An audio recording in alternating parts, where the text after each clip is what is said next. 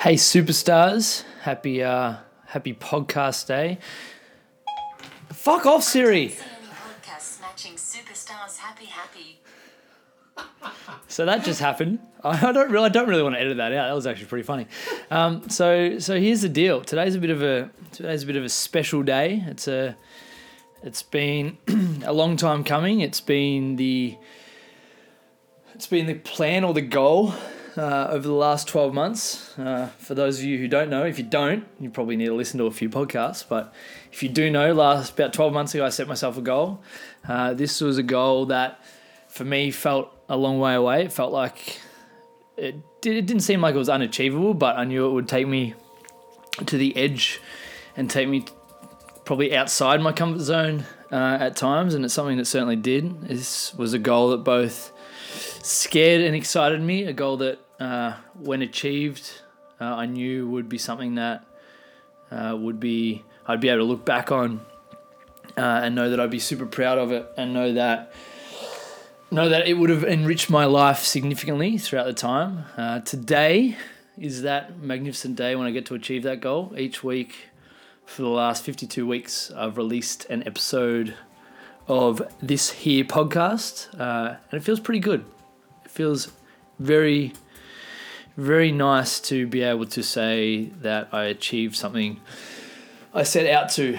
I think I have a heap of people to thank, and I'm not going to go through each one, but if you do a little scroll down your podcast list, all of those amazing people that I've been able to speak to over the last 52 weeks have all contributed to this enjoyable experience.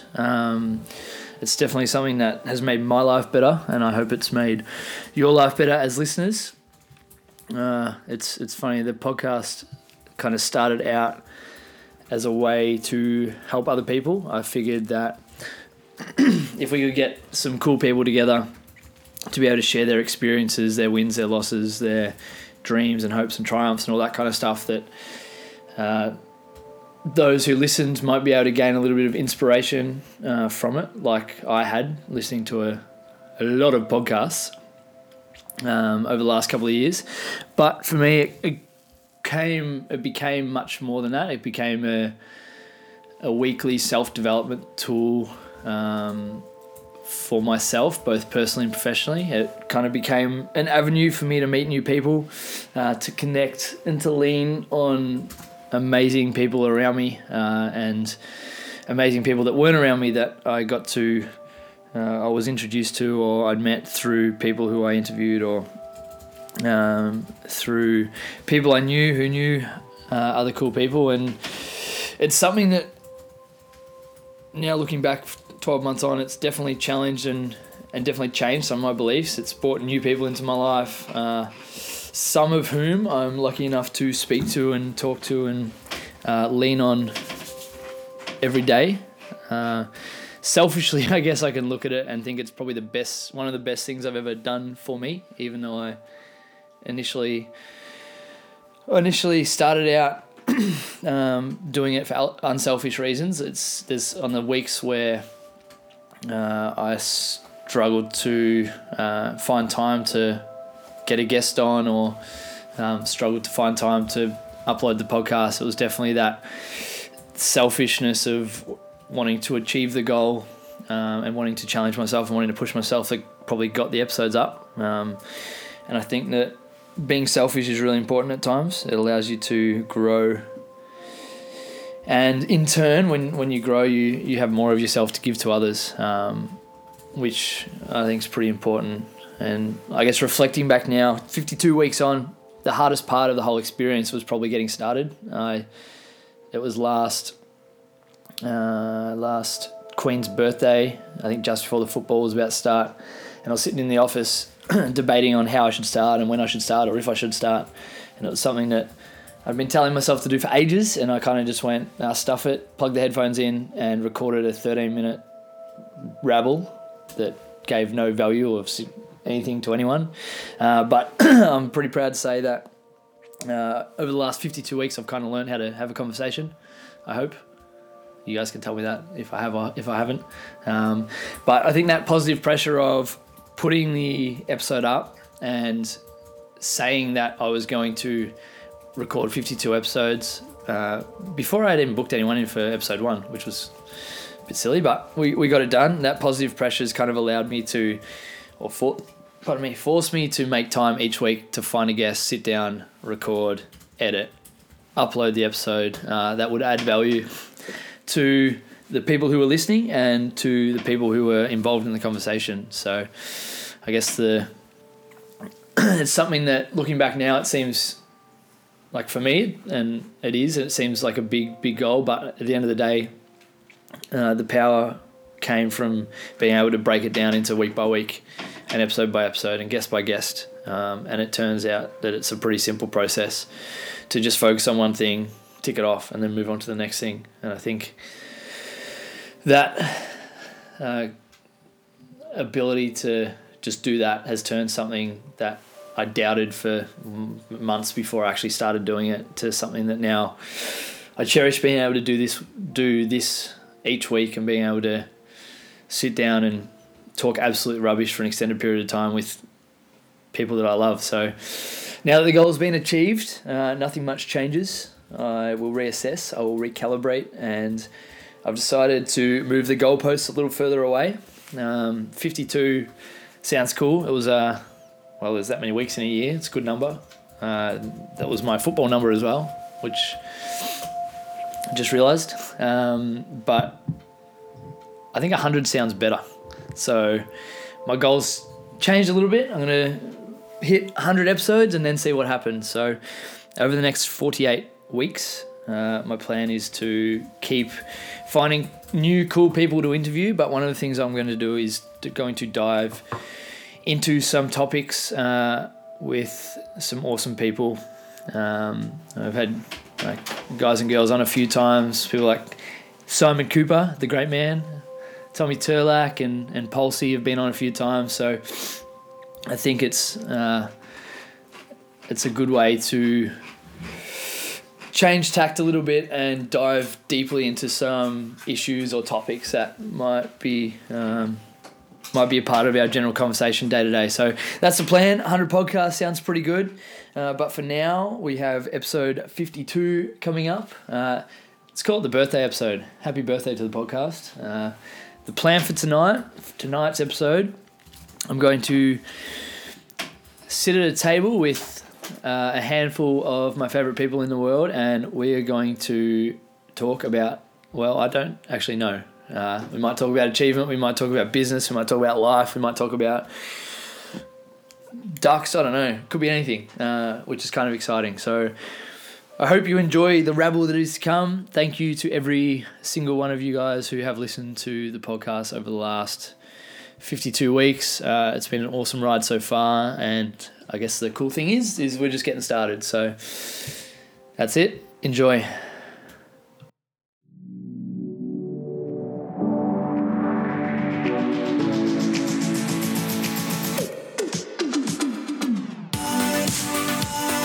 My personal and business goal is to be just a little bit better every day.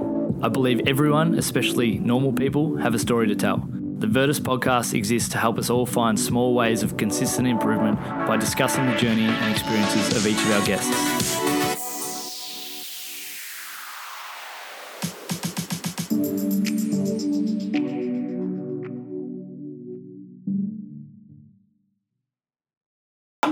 I've not edited one podcast except for... Do you know how to? No, that's why. It's not the fact that... And you've made it to 52 podcasts. I have. You can outsource that. Yeah, but like money and stuff. Business. Yeah, business is hard.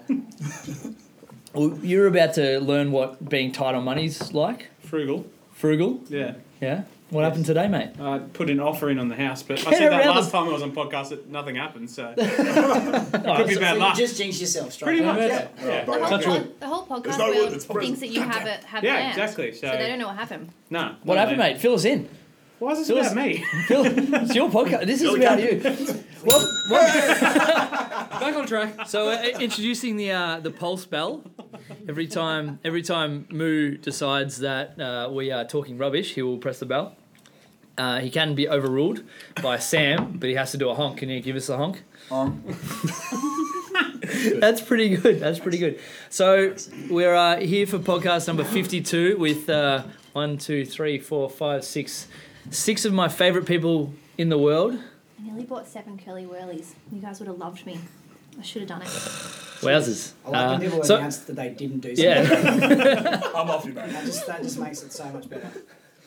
What are the odds you're going to go again? I'm super salty on that, really. To be honest, I don't hate it.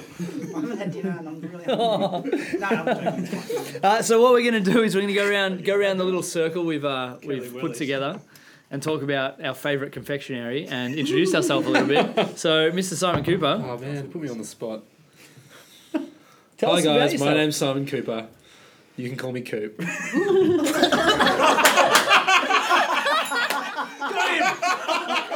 You're a disgrace, mate. Oh, man. Sort yourself out. I wish boys. podcasts were like videos.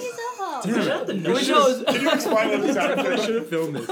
So Lachlan's just There's a visual taking component a little sip of gin and spewed it right back onto the floor. I just coughed because what you said was funny and you're not usually funny. It's just my name. Oh, It's like a backhanded. What's your favourite confectionery? So my favourite confectionery.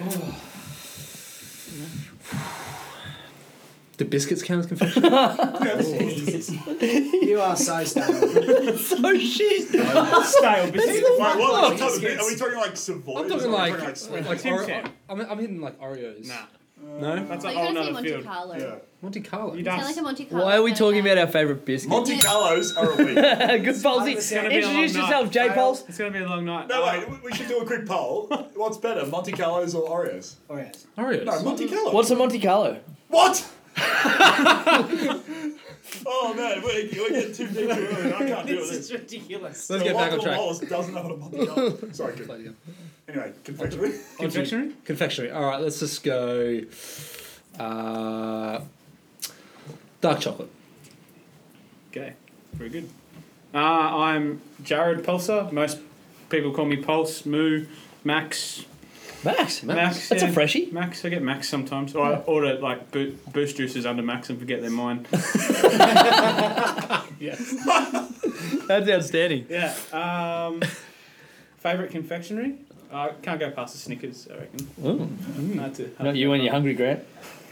I'm always hungry, mate. Well, you've already introduced me, so that's fine. I don't say anything. I don't like chocolate, so bang, moving on.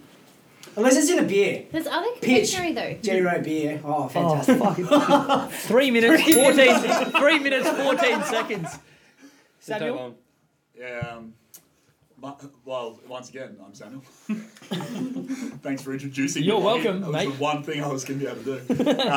I'm a sucker for Skittles. It's a good confectionery. Yeah, great. Or, if I want to get a la naturel, make my own roll-ups, real fruit, flat out. You're such a nerd. Why? Just they're buy them, delicious. mate. Uncle Toby's is like a fledgling Australian brand. Okay, whatever. I'm Tommy. You can't really get them in Australia anymore, but the Starburst jelly beans. I thought you were going to say that Oh, your yeah. favourite confectionery was a fit with Georgie. When I was in America not so long ago, Ethan and I had them. What did you say? What's that completely? Brand, I've got one for you. You should No, make a it is. Skittle brow like they did on The Simpsons. They did this week. Yeah, we got Gabs. it's Yeah, Dainton. Dainton. Oh, really? Yeah. Dainton Wood. I didn't try it though. that bell's. KP, introduce yourself. I'm KP. Thanks. You're welcome. It's ruining it. My favourite confectionery. I can't decide between two. Or no, now I've got a third. Samuel? Yeah, well, Other- this is a little insight into my world. Either Red Frogs, Oh. the strawberries and cream, or gummy bears. Okay, fair. Just give me a mix. And then that's my favourite. I'm Wallace. You guys know me. I hope by now. If you don't, you've got 51 episodes of content to listen to. Favourite? Oh, those red licorice, like twisty, licoricey long things. Really? They're not licorice, but they're... You get them Coles. I don't know what they're called. They're Like amazing. Raspberry twist. Raspberry twist. Those bad boys. They're amazing. Game changing. Twizzler in America or something like that? I think. No, yeah, but they're different. I just feel As like the you're American wrong. correspondent, as you Just feel like you're yes. Yeah, Tom went to America once. What was it like? What was it like in Alabama? I was never in Didn't you go to Alabama? No, Alabama, Texas. man. Texas. That's the real world. Texas. Not at all.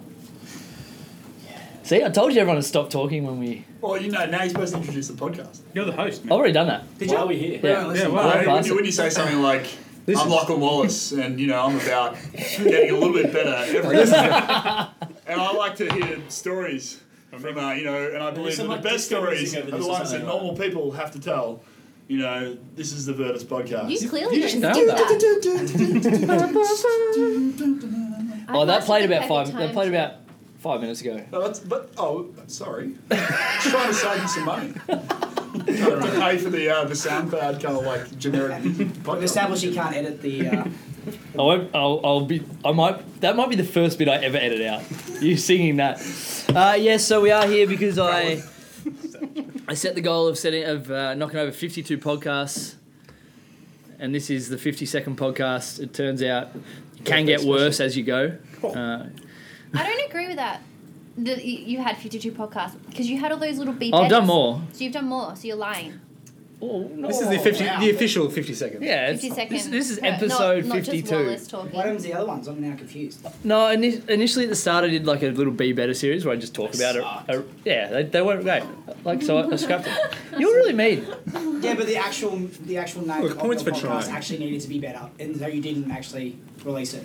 No. Is that ironic? No, you're doing one a day for a while there. No, Yeah. I was doing. feel like that's I literally the was doing like So a Wallace, you needed to be better. It's not mate. even the correct. other one. I was doing like a 3 to 5 minute clip in between episodes, just as a little pick me up, a little tap up the bum, a little let's get moving kind Up the of. bum or on the bum?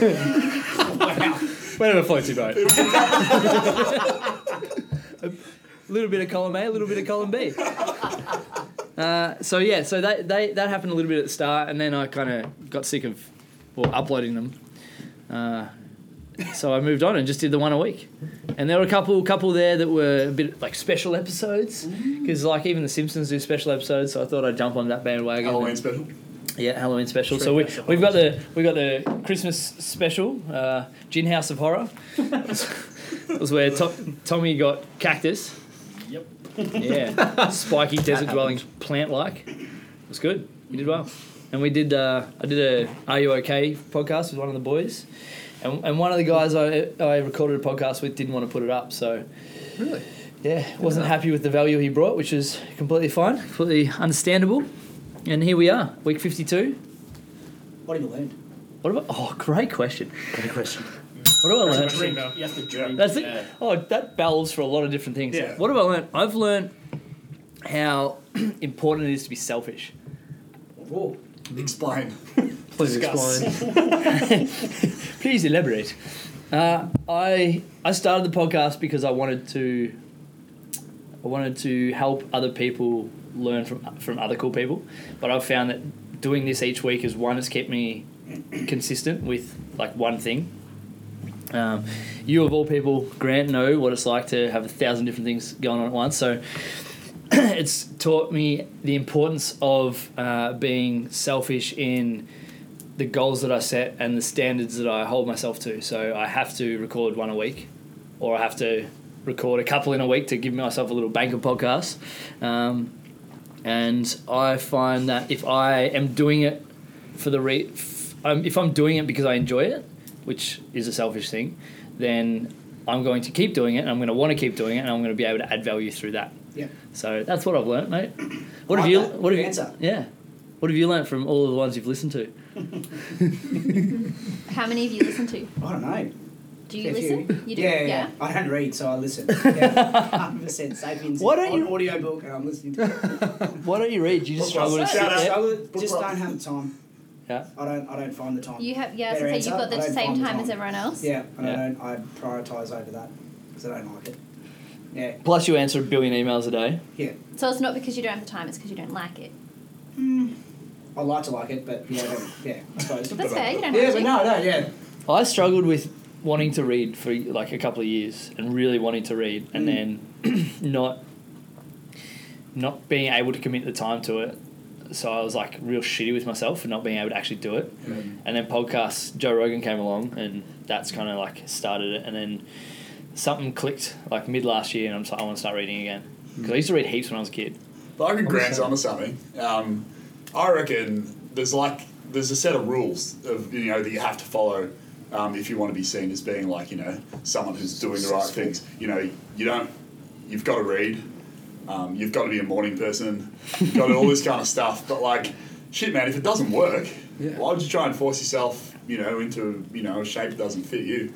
And I reckon that's something I have to come to terms with because I opened up a coffee shop. I'm a night person, which is possibly because of the coffee. But why didn't you open a bar instead? Well, that's a great question. I don't know, but like I had to come to terms with being okay with being who I am. Not feeling guilty that I get more work done when I'm actually not technically supposed to be working. Yeah, I think it's really important to know what your frequency is and to stay in that. Like, so many people burn themselves out trying to fit that bill of like people like Gary Vee and like Tony Robbins and stuff are awesome for that motivation, that drive, but that's them. That's their level. Different types of reading too. You don't have to read a book. There's plenty of other sources of information. Yeah. As well. So we'll mention audio books. A lot of the stuff we get these days can be found on your phone and on your computer and these kind of things as well. So here's the thing that freaks me out. You can get any... Basically, sorry, I just got a thought stuck in my throat. You can get any like university or like degree like online for free now. Like anyone. There's one of the big colleges in the US started doing it, like just putting their coursework up. Why do people still pay for university? For the certificate? So is that seriously it? Why? Yeah, because the workforce is still based off what your qualifications are. Yeah. If you want to try and find work, then you need to... this is a blanket statement. It's not, obviously... For example, it's about who you know, right? But a lot of traditional business some jobs, corporate jobs, for example, you need to have a qualification, otherwise you don't have a chance. Yeah, as a minimum. Yeah. Entry requirement. Yeah. Exactly. It's really interesting. Do you think that'll change at some point where there'll be... I don't know... No. Oh, no? I think for some things it will, but for others it won't. Like, you're never going to be able to be a doctor because you're like, nah, YouTube the shit out of this. Yeah. No, but like maybe there ends up being like a... Doogie Howser. I reckon it will because I can't remember what the stat was, but there was a statistic that was a high number of people never pay back their HECS debt because they do. I'm that guy. They go to uni and then they don't end up in that profession, and then right? they don't go over the threshold and never pay back their HECS debt. So I reckon eventually. Will that be just a change in the system though, rather than a change in the university system? But like universities are a business, right? Like before, they're business before education. Mm-hmm. Yeah. Yeah. Yes. They use education as a justification to make money. Yeah. So. But they are a business. Yeah. Correct. So are we going to get to a point where there's some sort of like online system with that partners up with, say, hospitals for doctors and nurses, or that partners up with coffee shops for barista training and things like that? Like, yeah. Well, there you go. Like, so is it that industries that don't have that huge level for entry are already doing it? Yeah, I think so. Yeah, no, probably they are. Like, I mean, the best, I would argue that the sort of the TAFE or university, it's not really university level, but the TAFE training you can get, the practical training, barista training is probably lagging significantly behind the online resource.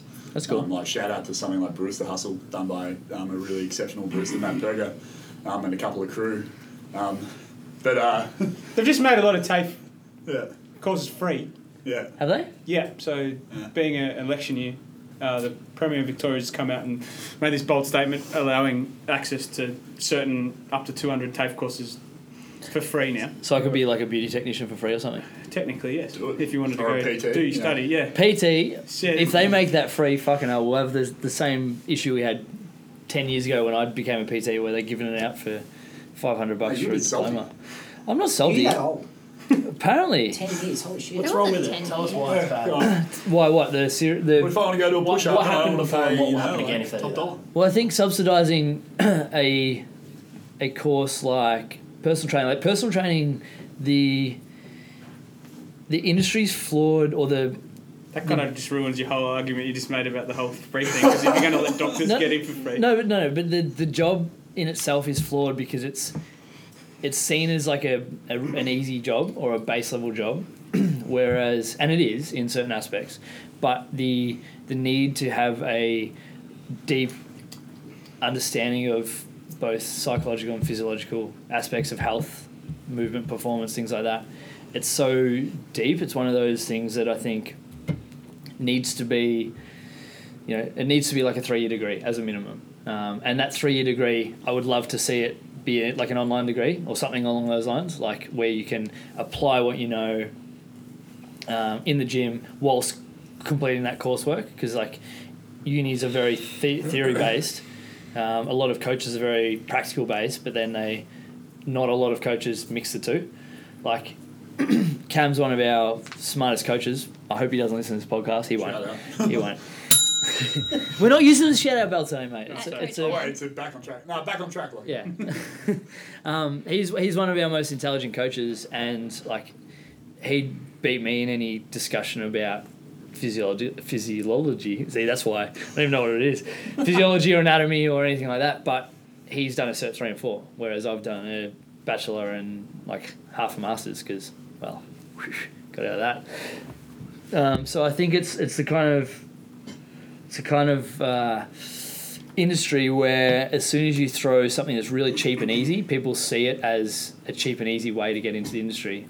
And that's why, 80% of coaches aren't coaches in 5 years. Like they're all moved to something else. They use PT as a stepping stone. or as a part-time job. And it's a sexy gig, right? Yeah, obviously. Well, that's the only reason I did it. Obviously.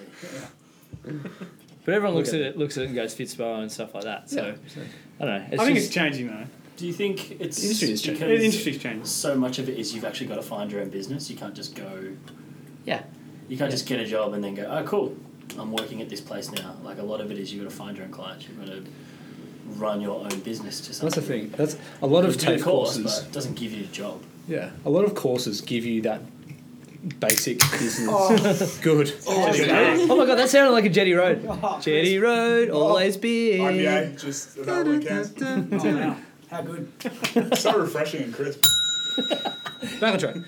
So I think a lot of courses do give that base business knowledge where they're asked to create a business plan for their own business and do the finances and that sort of thing. But that is, like we said, all theoretical still.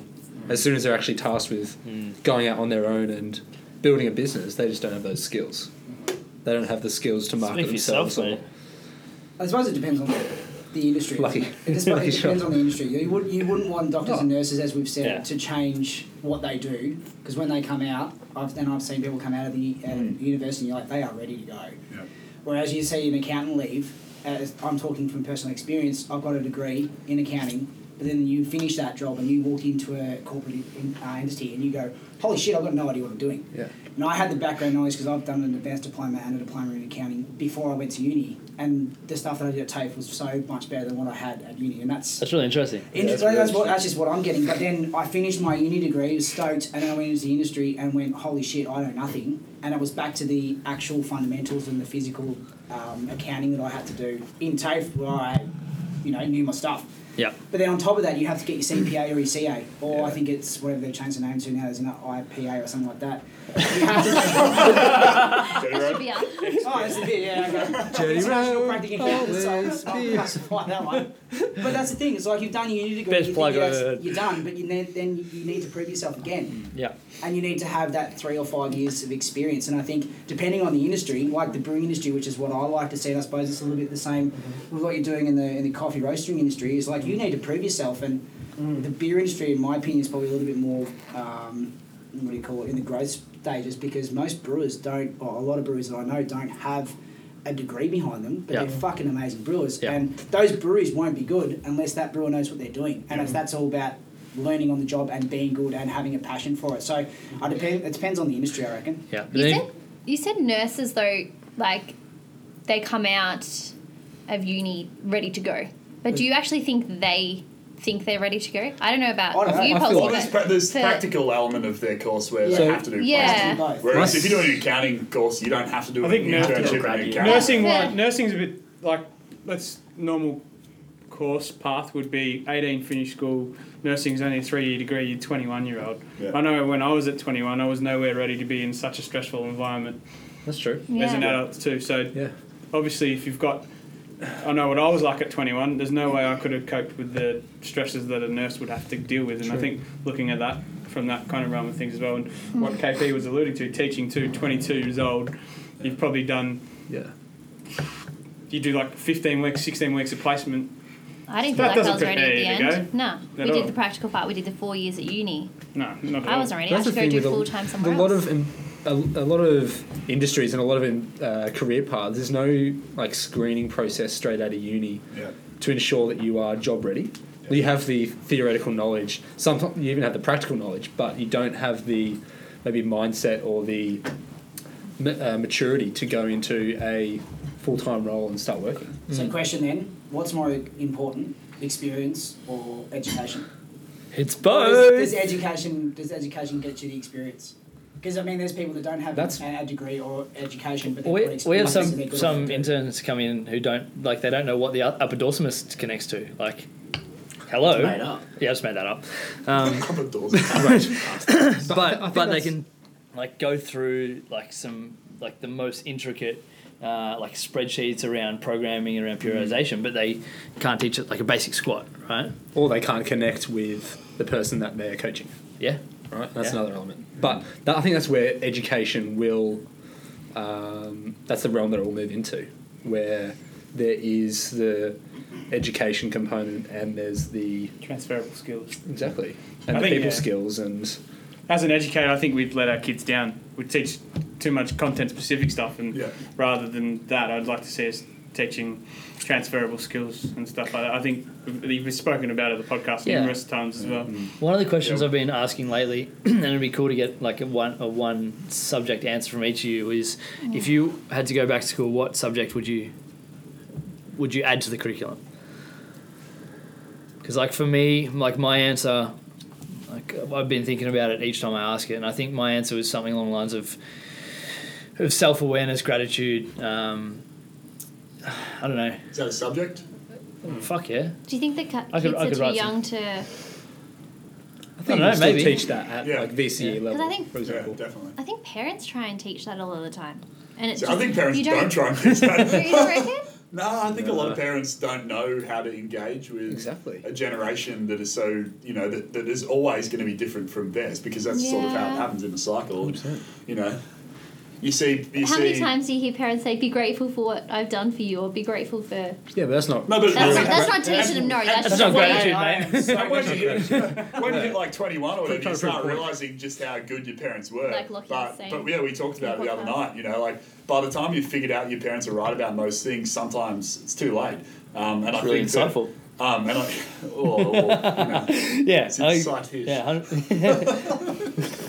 Inside joke. Don't get it. Yeah, I tell my kids, like, as you're a teenager, you want to spend less and less time with your family. You want to spend more and more time with your friends because you've got some independence, and Yeah. you want to get away from that authority kind of thing we all kind of phase we go through. And then once you kind of get through the other side, and then you decide if you go to uni, start your first job, you tend to always you start to realise, as Sam said, you lean back on your parents more and more It's as like you get full older and circle. stuff. It comes full circle again where you rely on them a lot more than what you actually thought you did. Yeah, and it's really interesting. Like if you could throw a subject out there, what would you Trigonometry, use it every day. prove it? Question. I think philosophy. I'm similar to you, Lockie. Like I would probably teach people philosophy, but a practical one. So it's not so much, let's talk about Descartes and. Could you talk about like maybe critical thinking? And Yeah, critical thinking, and lateral thinking, the ability to sort of take a step back and view the world with perspective rather than through your narrow lens. But then... That comes with it's tough. experience, right? It's Like tough, life It's an experience-based thing. I think you understand it more the more you kind of experience it. But introducing it at a younger age would be good, because I would argue that most people are introduced to that if they're lucky enough to go to a university and kind of and have that kind of tertiary education experience. But I think it's something that's universal, and it doesn't have to be academic and dense. It can be relative and kind of practical. Yeah. I feel like uni kind of teaches you to be a robot though. Like it teaches you to learn the content, tick the boxes. Like if we had Is that what you teach? Yeah, basically. If we had a bachelor of like learning how to brew beer, I'm sure there is one. I'm not very educated. everyone would end up brewing the same beer, right? Yeah, probably. Yeah. Yeah. So like, there's no creativity. Yeah. So I think that ability to like, I don't think But don't you think there's a place to learn? I don't know, the regimented structure of that to then know and understand it and then go your own way. Yeah, 100%. And I think that's important. And like that's if like I think maybe we're kind of asking the wrong question, and maybe uni is just that stepping stone to that next step where you understand the basics and you can do the requirements of your job, and then that creativity and that adaptation to be like, I don't know, a leader in your industry or whatever comes from actually applying it and actually doing it. Like, you still need to address it though through education. Yeah. And make them aware that this isn't just, when you go into the workplace, you're not just following this structure, you're following these rules. It's broader than that. And that you have the ability to build something that's yours. It has to be another path, because I'm finding with the guys I teach at the moment, they're very short focused. So instead of uni? Yeah, they don't care. So the rate of kids going unscored and then not having to do exams because they see it as an easy way out is happening more and more and more. It seems they've got the VCAL pathway, which is your more trade-based path, and then you've got your VCE, which is set up for people to essentially go to uni, but there needs to be somewhere in the middle where they can kind of just, for the kids that don't know what they want to do, get those skills that are not academic or anything like that they want to be the doctors. If you want to go down that path, fine, we'll create a path for you, but it needs to be something in the middle where we could probably teach all these things, which would be beneficial. What do you think will happen if, like, there was no uni, though? Like, if there was no uni, what would it do to all those lower income jobs that people do because they didn't go to uni? Like, I don't want to, I don't want to say a job because I don't want to insult anyone. But if you, think about it, the lower income jobs are usually the ones that didn't go to uni. So if we change uni, then yes, it would change all these high, it would change for nurses, it would change for teachers, it would change for PTs. But what will it do to the lower down income jobs? Well, I think they're going to be there regardless, like all the service jobs that are the backbone of our economy, I think is the words you're looking for. Smooth. But so I really like the way Palsy put it, where it's almost like we have something in the middle. That's welcome to my life. Yeah, good. We have something in the middle that's like, I don't know, almost like the creative entrepreneurship kind of way to go. Well, there's 3 business owners here. How are you hiring people now? Are you looking at tertiary education? That is a great question. Really topical, because the 3 of you that are business owners. What requirements are you looking at now? You guys go first. Grant first. Oh shit! Well, I haven't employed that many people, so it doesn't matter. I think it depends. But going forward, if you're hiring more kind of management, kind of more strategic. Another Jetty Road. Stop it. Jetty Road. Down the track when you start growing, and you need to put people in with more kind of responsibility than, say, hospitality staff that you are currently employing, which are casual and that kind of thing. That's a really good question. I honestly don't know, because I'm clearly going to have to start putting those people on they require, or they have those sort of degrees, but it's not really a huge weighting on my opinion. Yep. Really, I mean, it looks good. So I think that might be the answer to some degree.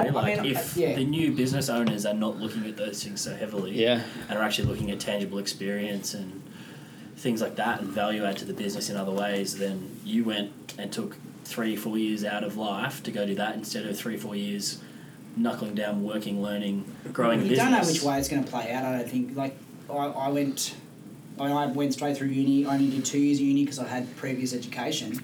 I didn't do the full 3 years. And I got to the end, and my uni, and I suppose it's just a personal opinion, this is my experience, so I don't know whether everyone else has just been given that step up, but I had no internship. So I came out of uni fully with a good degree, stoked to work, and I had nothing because I hadn't done any experience, so I couldn't get a job in Australia. So I went to Hong Kong, and I wanted a job there because I was desperate. And it's like, where's the support? And so I'm talking on a personal side of things. So when I got back, from my holiday and from my trip to Hong Kong to work, I was looked upon as like, oh, you've had an experience, you've gone out and you've done some different things, we'll employ you now. I was like, well, how the fuck has that changed who I am and what my education basis is? Mm-hmm. But it gave me a job. So I don't know. I suppose it depends on who that person is who's hiring. So I don't look that favourably. I thought, fuck, if I was employing a doctor, I'd be like, righto, what's your profession? Where'd you go? But if I've got a sales Dr. Beer. If I've got a sales bloke who's got no education besides, I don't even care if it's VCE, to be honest. It's like if you're smashing out in the industry and you've got a reputation and you've got referees and I call you at them and they're like, mate, he was the best worker I've had, killing it, and the people that he's been working with sounds good, well, why wouldn't I give that person a go just because they haven't had an education? Mm-hmm. And if they're willing to, jump on board part of the culture, put the time and effort in, understand what we're doing and nail an interview, why the hell wouldn't you give that person a trial? So I don't know, but that's just my That's a really good question because I know two of the business owners here are hiring at the moment, aren't they? Great plug. Yeah. You want a job at Common Folk? Come on. I need a business development manager if anyone's there you go, looking. three. All three of you are looking. I've got a bit of time free, so I'm happy to help. Yeah. Look for someone, that's a great idea. Yeah, exactly. Well, because we just launched our kind of recruiting campaign, if you call it a campaign, but a recruiting drive today. But what are your views on it? Like, what do you look for now? Yeah, this is really interesting, and I guess we're Common Folk, which is the business that I help run. We're in a bit of a different position than maybe a couple of businesses here because we're relatively established. Yeah. And small business of the year. year. I think that thanks, mate. It is true. We are the best. I can't lie. You're so smug. I love it. Well, we competed, well deserved. two other businesses in the room to win that trophy. So it's a stab. Dagger. That's just the fact, guys. This is what the science says. Hey, but the up and coming business of the year, Jetty Road. Yeah, you've been trying we won't fuck all. I won't even be applying it. Oh wait, what were we talking about? Recruiting, yeah. We're in a different position to some in the sense that I think that we've become not just a business but a destination for people in our industry, especially on the peninsula. Yeah. Which helps a fuckload. And it's because of the hard work of the team that we've kind of got guys like Tommy and Shannon and Phil and the crew that are working back. Mostly Shannon, probably. Oh, mate, seriously. But working really hard to set a culture that people want to be part of, because we've got a reputation for whatever it is that we do, which is mostly make coffee and make it well. But if I'm employing people, experience is obviously important, but genuinely character is probably the number one aspect. So I want people who are willing to learn and willing to work hard. But once again, like Grant was sort of saying, we're similar industry. Beer, coffee, it's a beverage, and we're kind of hospitality, we're service. Both delicious. Yeah, both delicious. Hell yeah. We want people who are trainable so that they can kind of figure out what we want to do, but also we kind of want to hire people who are willing to sort of get down and dirty. I don't want a barista to come in who thinks that they're a rock star, but only just wants to make coffee, because that's only 30% of the job. The other 70%. Oh shit! See, trigonometry. Maths and stuff. That's not trigonometry, mate. That's basic addition. Not gonna lie. That's basic maths. Oh jeez. And I have a science degree. Anyway, it's sort of less relevant when really what you need to be doing is clearing tables and being engaging with people. And actually, it probably would be quite similar to your experience with Virtus. And so in the end, I want people who want to be there. I don't want to hire someone who thinks that they're the shit, because I don't need someone. How do you establish that? From a formal interview, do you guys looking at? I ask a lot of weird questions. Yeah. In fact, it's funny. I deliberately get people to come to their interview at Common Folk, and then I tell them we're walking around to the office. And the bulk of my interview I do on the way in what appees to be a really casual conversation. And so I ask sort of questions that I actually want to... if anyone listens to this. And I actually ask them the questions that I want to know the answer to, what did you get up to on the weekend? How's work been? What's your current boss like? All that kind of stuff. And then when I get into the interview, I talk about their favourite hospitality places and whatever experience they have. But really, I've probably already formed my opinion on whether I'll hire them based on how they were as a person, because that's the experience that their colleagues and their customers are going to get from them. And we can teach them how to make coffee. As long as they're, they got half a brain, I can teach anyone how to make coffee. I like that you do that, because I know in interviews I just freeze. So if I was doing the casual walk with you, I would be fine. Yep. As soon as I got into that room and the door shut, I would be like, What's my name? And I find that often as well. Like, an interview in hospitality is useless. Like, it's way better to get in for a trial and see how they actually respond, because, you know, it's in the end you're doing something quite practical. So I don't care how you present when you're sitting down wearing a suit and tie. So, I think that's it's really interesting hearing you say that, because I don't think we've talked about staff a lot. We haven't never talked about recruiting staff. Yeah. And that's very pretty much the same process that I'd go through or am going through and have been through. You're saying 30% of coffee is cleaning tables and doing all the shit stuff. You're just saying in the gym, yeah? Well, weights, but 30% of any... Wiping the walls of chalk. Yeah. Does anyone do that? Yeah. We're working on that. But I think 30% of any job sucks. Doesn't matter what job you do, 30% of the job sucks. Yeah. 30% of the job's fucking awesome, and then the other 40%. Yeah, see? Maths. I wrote that down and held it up on me. Palsy's got a piece of paper and he's writing the numbers down for us. But Good educator. And that 40% is the stuff you've just got to do, right? That's not bad, it's not good, it's just you've just got to do it. Glamorous stuff, isn't it? Yeah, and that glamorous stuff's that little 5%. I think my way of talking, you asked that question, Palsy, my way of talking about that through interviews is you pre-frame all the shit stuff first, and you talk about, okay, here's all the things that suck about our job, because most people who come into a new environment look at all the good stuff and don't really pay attention to the shit stuff, get in and go, oh, it's all going to be like this, but it's not. So I pre-frame the fact that we have early morning starts, we have late night finishes sometimes, sometimes we don't have time to nap during the day for 3 or 4 days, and we're doing 16, 17 hour days, and sometimes we've got to cover people that we don't or cover sessions we don't necessarily want to cover. We get home late and don't see our friends and family as much as we would like to, because the nature of the job is it's busy mornings, busy nights, and you're getting all your admin done during the day. And I think if you can pre-frame all the crap stuff, then all the good stuff, you don't have to talk about it, because it's there and they know it's there. So the first thing I look for with a hire is someone, like you said, that just wants to be there. Yeah. We'll run through a brick wall to spend time with you and with the team. And it doesn't coincide with, I think, any formal education necessarily. No. It's about the character. Yeah, the first part of our interview, we've got an online fill out questions. We got questions like, what's your philosophy?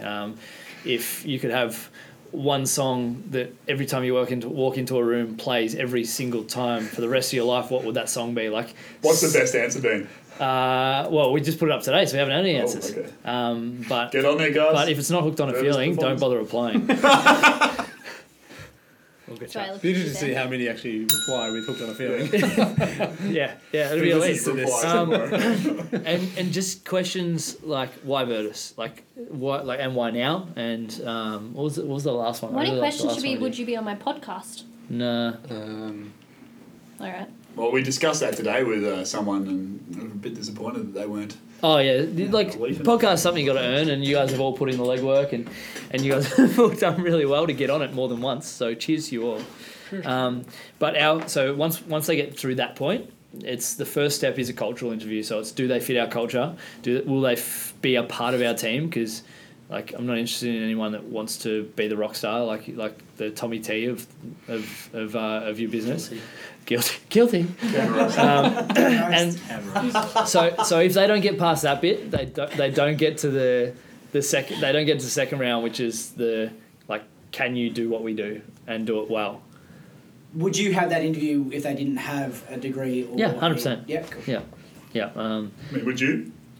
Yeah, 100%. Yeah. So we all almost agree. That we would, but I feel like it's important to say too, the 3 business owners in this room, we're all working in relatively easy entry sort of industries where I could hire someone to clean floors and wash dishes, and obviously there are more advanced jobs from there, but it's not like we're hiring someone where there is a minimum requirement. Well, here's the thing: if I'm hiring a physio, right, they'll have to have a physio degree. Yeah. It is what it is. Yeah, it's like a doctor. It's like a lawyer. Yeah. Well, I mean, I don't know. I'm not a solicitor or a lawyer or whatever. I don't know whether you need that.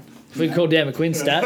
Yeah, that's true. Well, then again, coming from the accounting background that I have, I would employ someone that doesn't necessarily have a uni degree, where I don't think a lot of businesses would. Yeah. But they just can't sign off on their stuff. Yeah, exactly. But most of the time you can get away with it. I mean, that's just because I know how it works. But at the end of the day, like, just because, I mean, if you come from somewhere and you have a shitload of experience, it's not I'm bringing someone in from just nowhere. Yeah. If you've got experience, I'll probably have a chat with you. If you're a pinhead, it's going to be pretty evident pretty quickly. Yeah. Great use of the word pinhead. Great. Outstanding. I'm class act, mate. I've only hired one pinhead, and he needs to clean the walls a little bit more. Oh, I love that man. Yeah, come on, Coops. I love it. Hey. Jokes. Yeah, but it's really like there's jobs that you just have to have the thing, but at the end of the day, we hire on person first, skills you later. Have that bit that's of the paper. thing. Piece of paper. But here's the thing: just be the guy that starts the business and hire people that got a piece of paper, and you're sweet. Yeah, start the business and then hire the people that are better than what. Why did you two start a business? Shit, I don't know. It's a good question. Shit. I think you asked me that. Wow, I don't know. Yeah, holy crap, I don't know. I'm obsessed with business. Because I love starting business. I love everything about business. I love collaborating with people and bringing people together. Yeah. I think that's what it is. Yeah. That's as simple. I don't care one of my business coaches asked me I today. love beer. I love hospitality. Yeah. I love bringing people together. I think that's half of the way business runs as well. So I think that's where it's coming from. But again, if I started another business and if JUA was successful, and not that I'm looking at doing things, but I just love the idea of creating something. Yeah. So. And I reckon it's like ditto that, but I think I came into it from the point of like more on the I love coffee and I want to control it more, and then fell in love with the business and empowering other people. And it's sort of funny too, because I think that through that, I've probably tried to. I think inadvertently I've surrounded myself with people who also love to have a bit more control and love to kind of have more insight into what they're doing. Like Tommy's the classic example. I know that he wanted to come and work for Common Folk, not because I'm a stand-up kind of guy, because I'm probably not, but actually because he knew that he'd have an opportunity to really imprint onto what he was doing, and I think he has. I mean, I attribute a lot of what we've done. It was the culture. Tommy, there's other businesses that I could have worked for and paid more money. Like I had offers for other money, but the culture of Common Folk and what the business stood for and who it was and what its identity was as a business was something I identified with and thought was way more important than, I don't know, chasing success and money. Tommy, you and Coop are two people that obviously work for the businesses and with us, but is that the reason why you didn't go and do it yourself? Because you're two people that I think you could both run your own business. Simon Cooper Tommy T partnership. You heard it here first. Ooh, damn. Scoop. I've been asked before because I've had aspirations to start my own stuff, but I keep kind of saying the same thing, that I haven't found any ceilings or limitations on working with Sammy or anyone at Common Folk in their management team. I feel like I treat Common Folk as my own business, so not in a way of entitled and... But that's what you want, right? Like a jerk, but I understand that there's costs and things. I'm not just willing to go spend Common Folk's money for no reason, or I kind of have that critical eye and thought process behind everything I do. Because I want Common Folk to succeed, and until I get to the point where Sam's saying no to my ideas or things that I think are valuable for Common Folk, I can't see a reason to leave. How long have you worked there? On and off. Yeah. So I started from the start, and then my other employer thought it was a conflict of interest, so I had to stop working at Common Folk, but still kind of did for a little bit. And then Sam was like, "I'll get you back here one day," and it's been nearly 2 years. Yeah. Nearly 2 years. Is that it? That's crazy. This second time. But he's kind of been part of the furniture since. Yeah, and even when I was away, I was still around, and I still felt like Common Folk was. But he's the kind of employee you want. He's the kind of person who you'd hire, and he'll say no to me, which is actually key, because I'm a pretty big personality, and I'm happy to kind of push things through and try and get my own way. But that's not going to work out if you're running an organisation that employs 65 people and has multiple venues and 3 different arms. You actually need people who want to be developing leaders as well, right? Yeah, well, absolutely, yeah. And you need them, I think it was Grant saying before, who are you kind of want to be the dumbest person in the room. Yeah. And so I usually am. Yeah. I mean, I'm not allowed to roast coffee anymore. Apparently. Well, you're not tonight. Sam's not allowed to roast coffee anymore. No, I did not. Honestly. I did not. Honestly. I pointed at me because Grant's smarter than me. What about you, Coop? And be careful what you're saying, because your job is on the line. I feel like I'm in a job interview. We'd have Simon. Common folk. Well, don't you fucking dare. It's good roaster. That's my boy. Oh yeah, he can barista. Hey, I barist. he previous life gun barista. Stop it. Simon Cooper. Look out. I'll take him. Yeah. I'll swap you. Can pour a bit. Tommy for Coop. We can have some fun. Soft Tommy T. We could do like a weekly swap. Exchange. It's like wife swap. I reckon Tommy's trained enough to probably know how to half run a session. Mate. Half the time. No, it's more the back of house stuff I need your help with. Coop, talk to me. No, I completely agree. I started working with Virtus. Obviously, I've been... When you start Virtus... Did you have an interview? No. Pardon? You didn't have an interview. We had coffee. We had coffee, That's an interview? Wait, where was it? We went to Flock down at Dove Flock Drive to Cafe. get around it. Yeah. They serve delicious common folk coffee. You're welcome. Good coffee, thank you. Fantastic coffee. I started working at Virtus because I believe... Yeah. Not licensed though. No Jenny Road. No. Failed. Sort it out. Sorry, Coop, continue. That's okay. That was probably a bell. Politicians backed out. I started working at Virtus because I believe in the vision and the culture.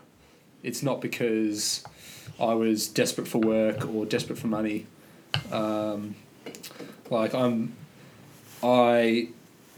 could do other things, and like the reason I came back from the UK was to pursue other things. I didn't come back to start working at Virtus, even though I did. But yeah, that's the reason I wanted to get involved, is because Locke's created a culture and a place where there's constant improvement, where you're helping people to be better, you're making the world a better place. And that's the vision. And that resonated with me, and I am fully invested in that. And yeah, I love working there, and I love balancing that and other interests and other relationships. And I think it strikes a chord with me, and I'm happy doing it. And that's why I got the job? Yeah. Basically, that's why he kept the job. Yeah. It's not like I'm a good coach or anything. Hey. It's not that. And that's if like hopefully the 2 or 3 or 4 guys we hire over the next 2 or 3 or 4 months. All girls. All girls. Nice. Guys is both, man. Should we talk about gender equality? Oh, and the new books. I'm out. Yeah. Good. 100%. Like that's Coop is one of the people that you look at as an employee or as a member of your team, and you look at and go, okay, like I want everyone to have that vision and that mindset and that ability to look at the Virtus as something that's growing and something that needs to be fed with energy and love, and something that needs to be it's like a garden that needs to be tended to very regularly. That was much better than what I was going to say. So I think Tommy nailed it as well, saying that you take ownership of the business. Yeah, it's not just Locke's business. On paper it is, but it's my business as well, and I'm contributing towards its growth. And if I drop the ball, then Virtus will drop the ball. Yeah. And you'll sure as hell never get anywhere if you treat it otherwise as well. It's sort of funny. It's like I think about all the staff I have, and like a really high number of them, almost to the point where I'd say all of them, treat common folk in some way as their own. Yeah. And it's something that I feel like people in general might kind of feel like that's too much to ask from somebody. Or you can't ask your staff to do that. But I kind of throw back at them, like, why would you want to work there if you weren't prepared to do that? Like, I don't want to work somewhere where I resent the people who are employing me and kind of want to do a half-assed job. Yeah, and 100%. Can't wait to, for the school bell to ring at the end of the day so I can fuck off. Welcome to my world. We'll talk about I'm about to load up on some questions. Some questions. Talk to us, Pulsey. So like Pulse and KP, like it's cool because like we've got 33 split of what people are doing. Like 7 people, mate. I'm just guessing. Apart from me, because as the host, I'm separate. Let's dig up, stupid. That's fine. So, Pulsey and KP, you guys are working for the man, trying to make the world a better place. Yeah. Within a system that. All women working for the man. All women. Oh, fuck me. Okay, you can work on that, please. It's 2018. Come on, let's just. Exactly. No. Mate. Let's call a spade a spade. That's exactly what I was gonna say.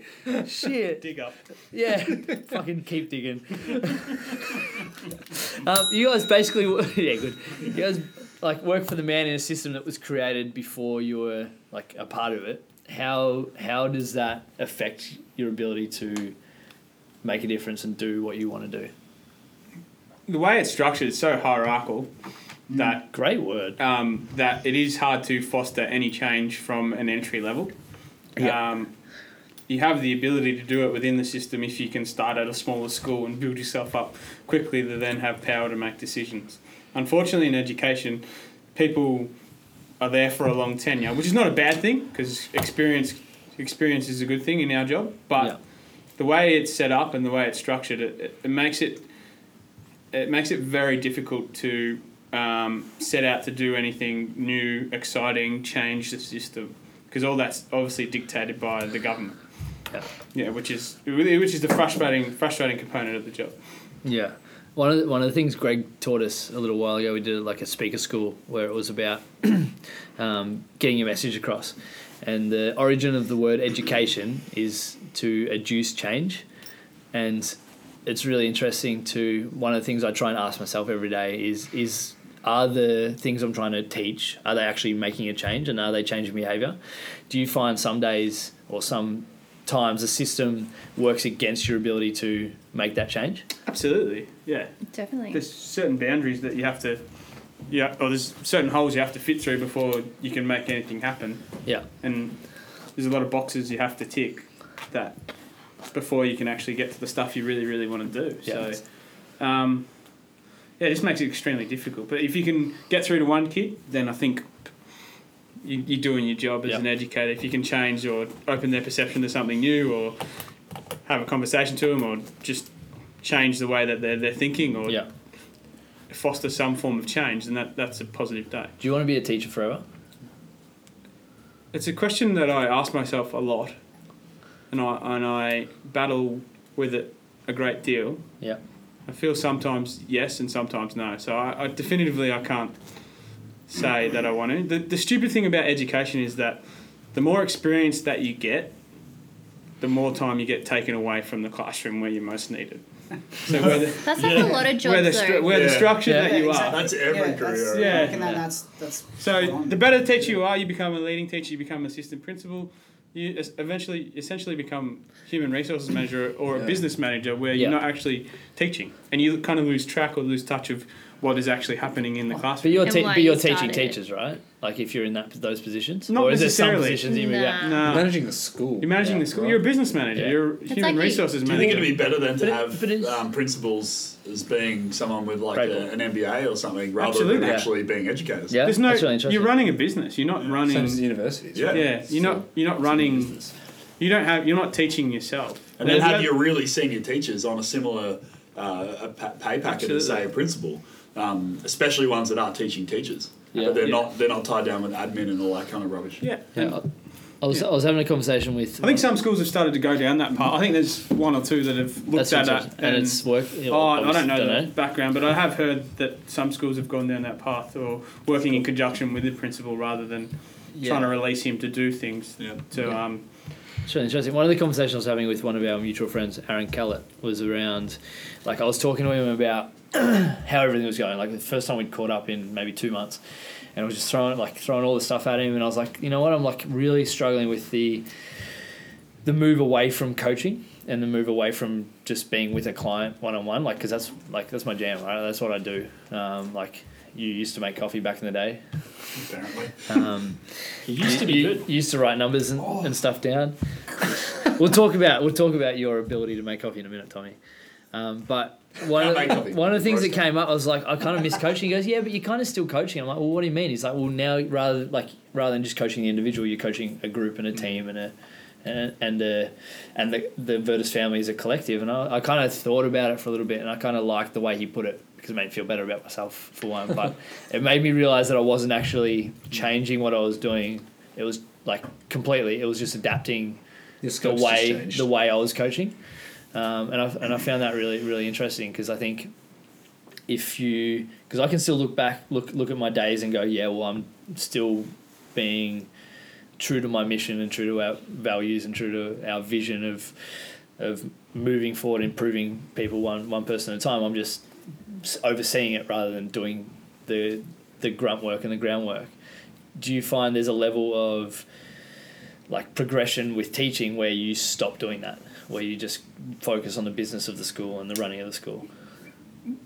The culture in teaching is the more experience you get, the more you're expected to do. Yeah. And with that comes positions of responsibility, which then essentially take you away from face-to-face teaching. Yeah. So okay, it's really interesting. If I was to ask the majority of people that I work with that are around my age and who I've known for a while, will have the same answer to this question. They love being in the classroom. Yeah. It's the other shit that they struggle with and probably drives teachers away. Yeah.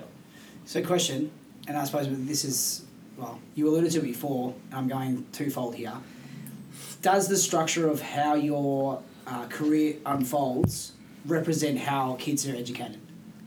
Because if you're following a regimented way of going up the line, moving away from something you want, you actually entered into that career because you were passionate about educating kids, you go into a managerial role. Yeah. Where is that opportunity, which is what you alluded to before in regards to that area of change or creativity that kids don't get at high school or primary school? Where are they going to get that if you guys are all regimented in this pushing structure? Up the system. Ultimately, it's your personal decision. Yeah. But the pressure from the system is for you to jump up the line. And if you want more money, if you want... you're stuck in it. Good thing about education is that the way it's set out, the money comes with experience. So you can be a 10-year teacher and do a poorer job than someone else that's a 10-year teacher. You're still going to get paid the same. Do you think it's a good or a bad thing overall? Personally, I would like to see somehow that change, but how do you rate someone's teaching is a whole another can of worms that would probably take another 3 hours to discuss. And there's many variables to put into that bucket to come out with a solution or a formula. I think it'll just be more stress on teachers too if they did something like that. I would like to see some people get away with doing that much. Yeah. Exactly. But some teachers, do the same thing every single year and don't change. Yeah. I know there's a teacher at a school near me that has been there for so long and they do the same thing every single year and never change it. They never have to plan because they know exactly what they're doing at what time. And which is sad. Yeah. One of the things one of my coaching mentors would always tell me early on was like, if you've done the same thing for 12 years, you don't have 12 years of experience. You have 1 year of experience repeated 12 times. Yeah. And that's something that it's always scared the shit out of me. I don't want to be that guy. Like, if I'm not moving forward, if I'm not growing, then I'm letting myself and everyone down. I've kind of got to a point with my teaching is that I know I can't impact from the top, so I'm happy making a difference where I can. Because if I wanted to impact from the top, I'd have to go away from ideally what I want to do is to teach. And I've got to be happy with that decision personally to say, all right, I think I've reached my level of where I want to be in terms of the structure and the hierarchy. Yeah. If you want to get that leading teacher wage, fine, but that's added pressure in your life and it's taking you away from the classroom. Yeah. People have got to make that decision. Unfortunately, in society, money is a big thing as a factor and people want to push to hit that pay scale as quickly as they can. Yeah. But as I said, ultimately it will come down to the personal teacher's preference. But I've reached a level where I'm happy where I'm sitting at the moment and have really no ambition to climb any further than where I am right now. That's the cool thing, to be able to be self-aware enough to know that and to understand that and to go, I'm going to make as big of, because I guess growth will come from making a bigger difference to all the people around you. That's right. Which is pretty cool. I've been on the outskirt, the periphery of the top, the next job, so I'm sitting just below the next rung, and I know I don't want to do that. Cool. That's too much stress. I don't want to have to take that on board at this present time. Do you want to be a teacher forever, KP? I don't even know if I want to now. Why? I don't know. I think for me, where I'm at, it's just a constant battle. And I just want to, I got into teaching because I love working with kids, I love helping people, I love making a difference. But I don't want to fight for that every single day. I don't want to fight for the respect. I don't want to fight for just people to listen. I don't want to fight for just to have a good class. There's a big burnout factor. Yeah. Statistics show it within 5 years. It's a massive drop away or away from the system, which is scary. Yeah. One of the main reasons I'm at the school that I'm at, again, I love the school that I'm at. I love the teachers I work with. I love my students. I love it all. But my first couple of weeks at school, the kids, nearly every kid told me they haven't had the same PE teacher more than a year. So I think I came home to Lockie in the first month and was like, I'm going to be here next year. I want to be that different person. Because you're stubborn. Well, yeah, I am very stubborn. PE is undervalued in the system as well. Yeah, movement's undervalued in life. Definitely. Sometimes I feel like PE is just so the teachers in primary school get their time release. Yeah. At times. I've got a good AP. I'm lucky in principle. They're both into sport. They love it. They understand it. But I also at times feel like it's just you take this class, so the teacher gets their plenty time. Interesting. Yeah, that's really interesting. And same conversation with Aaron was talking about a environment and how important the environment is to job satisfaction. And I think you can be doing something you don't necessarily like in an environment that you love, and you can make the most of it and actually enjoy it and look forward to going to work. But if you're in an environment that you don't like, doing a job that you love, then eventually it's going to beat you down and beat you down to a point where you just don't want to rock up to work anymore. Mm-hmm. And I think, obviously, I find with teachers, people get caught up in the stuff that they can't really affect. Yeah, they can't control. They can't control.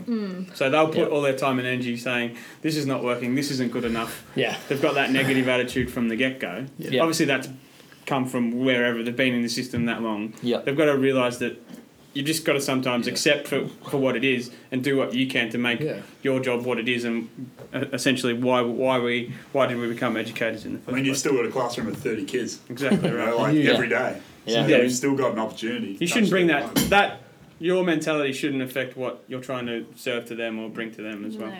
Yeah, that's really interesting. All the quotes about control and just being able to identify what's controllable and what's not are all floating into my head, but I'm not going to repeat any of them because I'm everyone's sick of me pumping out quotes. Can I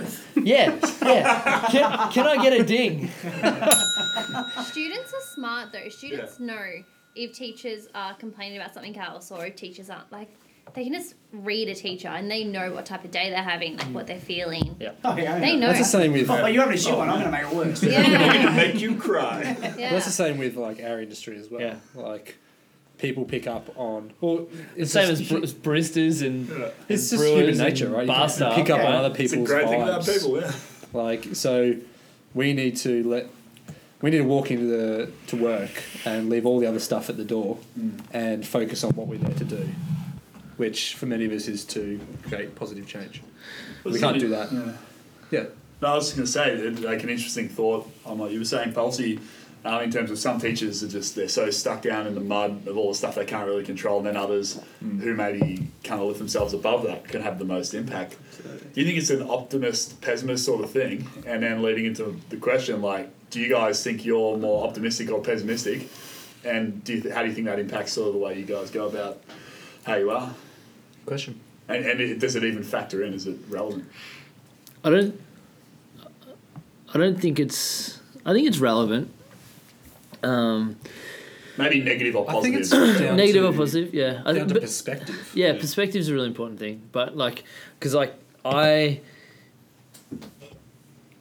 have some hard days and I have some long days and I have some days where I'm like, what the fuck am I doing? Why am I doing this? Should I be doing this?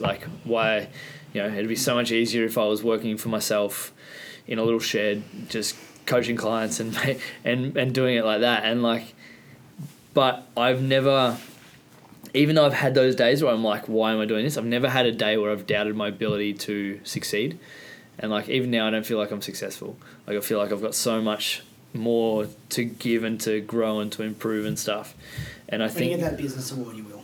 Yeah, I know.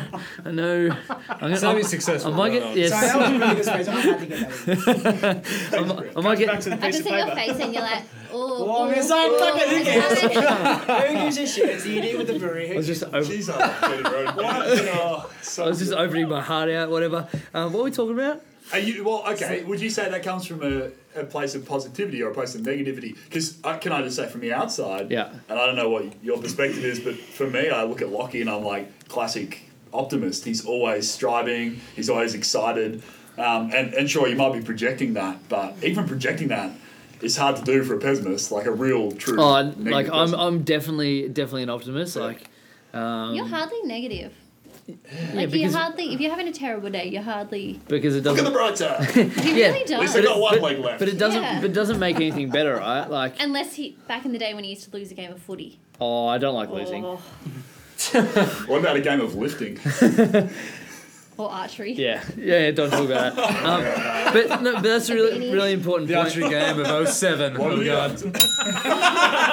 Self bells don't count. Self bells don't count. It's the first time I've touched a bell. What are we talking about? No, so like, but yeah, like I am optimistic and I am really negative, and like some days I do feel as though it's not going to work. But my brain and the way my mindset works is that all the hard shit, all the stuff that you don't want to be doing, all of the like having to let go of like 4 staff over the last couple of weeks has been really hard emotionally, but I know it's the best for those individuals, and I know it's the best for Virtus long term, and I know it's the best for me and my relationships with those 4 people. Like they're 4 people that like people that like I'll like love and be like cherish as friends forever, but it just wasn't working. So I know that like one of my favourite like little, and I'm fucking saying it, Corey, eat a bag of dicks.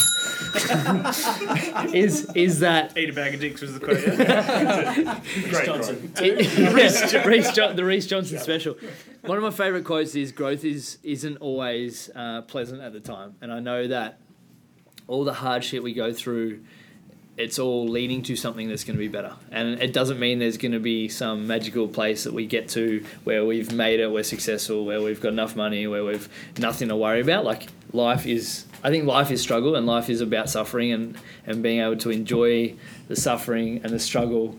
Like that's where my optimism comes from. It doesn't come from like sunshine and rainbows kind of deal. Do you think it's natural or do you think it's learned? I don't know any different, so like I would assume that it's natural. Do you reckon it's learned from your parents? Yeah, we live a pretty privileged lifestyle in terms of what we 100%. do in the world, and I try and convey that to my students as much as I can. Yeah. I said, if you've reached this point in your life, you're more educated than like 90% of the world's population.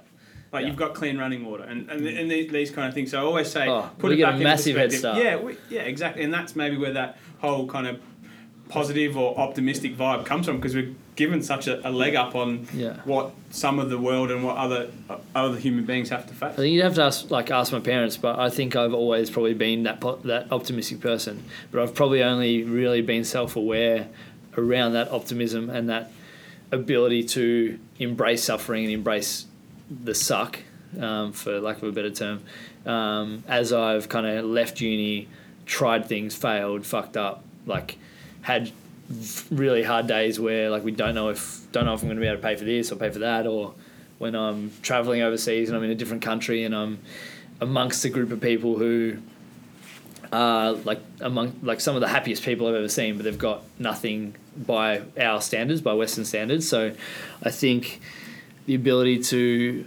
like perspective and gratitude and things like that are really, really important to be able to go, you know what, like I got my health, so I'm But a shit one, we're not stuck on Manus Island. Yeah. Kind of thing. Yeah, exactly. So I don't know. It's an interesting one. Like, are you guys?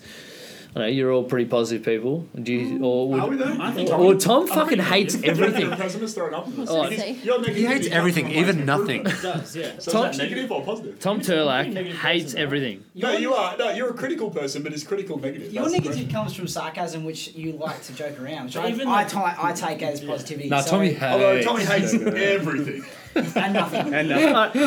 Tom, simple question. Why do you hate things? things aren't good enough. But standards. But like, in all seriousness, so that's probably how I frame a lot of things. Like, I see things through that prism of like, that's not good enough, that's not good enough, that's not good enough. Yeah. And I don't know. It kind of has worked for me in some, like, it's not... Does it hurt you? Does it control you? I don't know. I haven't really thought about it a lot, but like, you can attest to this at work. Like, constantly, like, when am I ever actually really... Does that mean you're striving for You're pretty happy with yourself today. You sound like a typical head chef, head brewer, barista. I think it is, and that's kind of that perfection kind of side of 100%. Like, You're a creative person as well. You know, it's always like, I could do better. Nothing can't be I want improved, something right? changed. And that's where that quote came from. Like, Yeah. it was roasting, and it was... I was always seen as very negative at my previous job when I was roasting the other two guys I used to roast with every day. Yeah. Where I was like, why are you always like shitting on this roast? Like, we work so hard and it's fine. It was like, yeah, but this can be better. Like, they're like, oh, you're always negative, you're never happy. Which is, it's not true. I'm not never happy, but You were happy this afternoon. You were happy. it's true. But even Georgie's like, making Even then, you could have done better. they could all be better. Oh my god, you sound like Blake. That's like fucking head. The second two, but that first one, could that be better? I think so. So if you want an award for Point that, 1%. for that, I still know it could be better. There's a part Yeah, of I me love that that. knows, I love that like, because that's what you need in that role. Yeah. I reckon. And I think it's Yeah, an I important agree. part of the team. And that's how you become to excellent. have someone Yeah. in that. But then there's never excellent. Not to say that Never being excellent, positive but- doesn't get you to places. Like, so when Lockie was saying trialing and failing, I would struggle to do that because the failure would hurt me so much because I'm constantly trying to achieve so high and But technically, so critical. Technically, you do fail every time because and you that's- find something exactly. that's not quite right.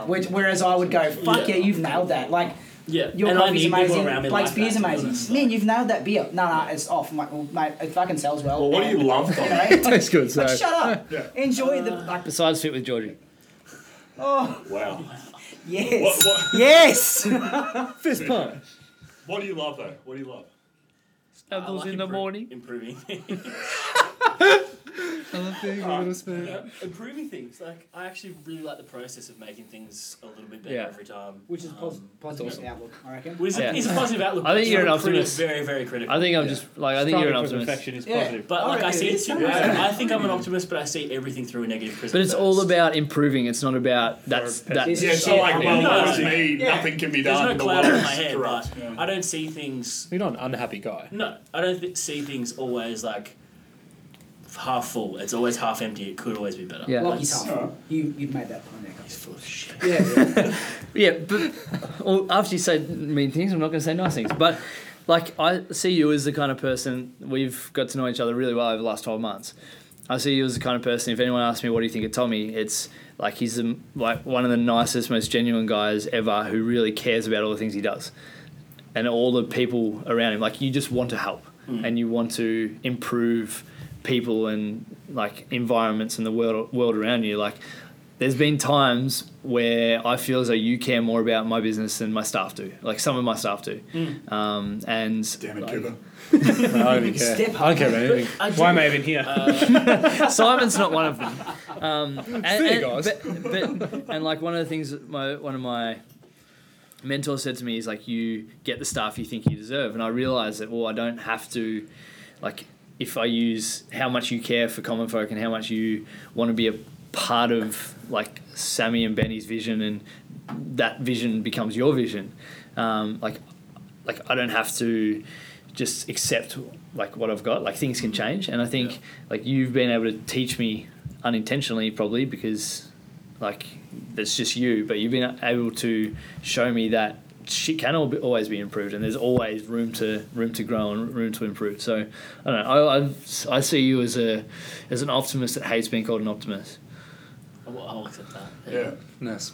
Now you're in love. You've changed a little bit though. Do you even train anymore? Yeah. I haven't seen you in months. So good. There was like I saw you from a distance one time. there was a 45-day period where I didn't see you, and I was really worried. Reese was so Dude, you're in angry South about America, in the mate. morning It's anymore. unlikely. Different. Like if he was single, he would have come with me. That's a lie. Well, yeah. Well, Hey, like I've have you proven seen so have you seen Reese Johnson lately? Who? Yeah, that's exactly it. I miss Reese. How is that guy? So 2 weeks we get Tommy back for 10 days or so. Who hasn't? Let him be with her. She's leaving for 9 months. Oh yeah, but it doesn't have to change. 6 9 months. I don't know. Tommy just had a heart She'll attack. come back with 6 months or something. No She hasn't shit. told you she's extended it. What about you, Palsy? Yes. Are you an optimist or a pessimist, and why? I think, as I was alluding to before, I think just because we've got such a head start in life, I think it's hard not to be an optimist. Yeah. With the generation we've come from. Disagree. 100% disagree. We'll get to you, mate. We'll get to you. Go. Just from my experiences and my background and what I've gone through, like it's hard not to think that life's shit or anything like that. Yeah. Like, yeah, and that's my kind of theory. Like, but that makes you an optimist because there's plenty of idiots that think they're like, oh, this is just fucked. That's not optimism though. That's like no, because that's someone that's a pessimist. That's a pessimist. Yeah. And what I was going to say, and I'm cutting you off. That's sorry. fine. But it's just there's plenty of people around and you wouldn't associate with them. I don't think anyone, myself included, would associate with someone that's a pessimist. It's like, mate, you are just bringing me down. And I think that's what we've got here on the table. It doesn't matter what career you're in, what industry you're in, what you do. You're sitting around people that create, your lifestyle. Yeah. I think that's the same thing, with everybody here. like attracts like. Doesn't matter right? what angle you attack your life at. Everyone here is an optimist. Otherwise, they wouldn't be sitting here having this discussion. You'd be like, fuck, I'd rather be sitting at home watching TV, having a shitty fucking VB or something like that. Actually sounds pretty good. It could be a new slogan, like Jog on, Simon, jog on. drank by positive people. That's it. Jenny Road for life. Jenny Road, the Optimist 2019. beer. 2019 business of the year. Yeah, exactly. I'm after you, mate. I reckon people that listen to your podcast or people that listen to podcasts are not negative. But that's the most frustrating thing, right? Like it's almost like you're preaching to the choir. Is that a religious thing? But that they better themselves. Sure it is. Jesus said that. Yeah. Oh. It's a direct quote. To the choir. Yeah, I just asked him and he was like, yep, that was me. I reckon I'm a bit of both. Oh, Yeah, go. I agree. Yeah. Oh, good. Yeah, I think when you can She's go. here because she has to be, right? Go on. Wait, are you? Why am I exactly? Not here, like not here as in this room, but here as in with me, right? What, she has to be with you? No. What are you talking about? I think we can all agree we're not okay with that. KP? Where's the bell? Let me rewind a little bit. Let me Wait, rewind. maybe KP. Rewind a Are you bit. still digging up? Dig up. You're still digging up. You are not fine. Like. Alright, let me rewind. it's not Let me okay, rewind a bit. A You little might bit. have to edit. No, I'm not editing. Everyone else that's here, like you're people that I have, like attracted and vice versa into our As opposed to KP. I don't get paid to be here. Can you let me talk? Let the man finish. Talked enough. I feel like we're helping you out. Yeah, you are. We could just hand over KP. We really could. No, I want to hear this though. Yeah, I think we all want to hear this. Everybody wants to hear this. What was Everyone's here that? 'cause- Call a spade thing. Give me that spade. I'm digging. Oh shit. So, everyone here's like in each other's lives because like there's we share heaps and heaps in common, and I think the thing that differentiates friendship from relationships is you share a shit ton in common, but there's also that But you're not KP's friend? I love her to bits, and yes, we are friends. But there's that part of the relationship that you don't necessarily share in common, right? And you start to, the longer you're together, you start to understand those differences and be aware of those differences. Grant's nodding a lot. Yeah, no, I'm agreeing. Shout out to Kate. You start to understand those differences, and you start to acknowledge those differences, and you start to appreciate those differences, right? Yeah. And I think like that, KP and my ability to 9 years, and you've been fairly similar. You two have been together 10. for a long time. 10, Tommy's been together with Georgie for 8 days. Everyone's 8 days or something. You celebrated your weekiversary. Congratulations! Yay! Congratulations. Cheers to you. Just more. I would be here just for that. If I get in trouble for one more time if you're doing something cute, I'm gonna fucking listen. plane or something. It's fine. She's gonna listen to this too much. I love it. She'll listen to it and she'll be like, oh, Chris, I'm glad I'm with Tommy. Sorry, He's Georgie. probably texting her right now. He was but- liking you with Georgie. But over that long period of time, you start to appreciate the things that you don't have in common more so, and then you learn from each other, and you have that I'm a big believer that relationships are two lives, like, that are being lived side by side, and not one life that's you're trying to fucking make everything work and make each other love everything and love the same things and things like that. Is that a quote? I feel like that's a quote. Good. I'll work on it and we'll draw it and we'll make it into a t-shirt, but I don't know. I might have missed the point, but why is she not, like, she doesn't have to be here? Well, it's not that she doesn't have to be here, but I'm just saying together for different reasons that we're not. than what we did. Yeah, correct. No, I love the answer. I seriously. just don't feel like it's a full circle. I want to know what KP. Do you notice how I climbed out of that hole and like? What do you? Yeah, but what do you think? What do you think, KP? You can either pull him out of the hole or you can push him back in.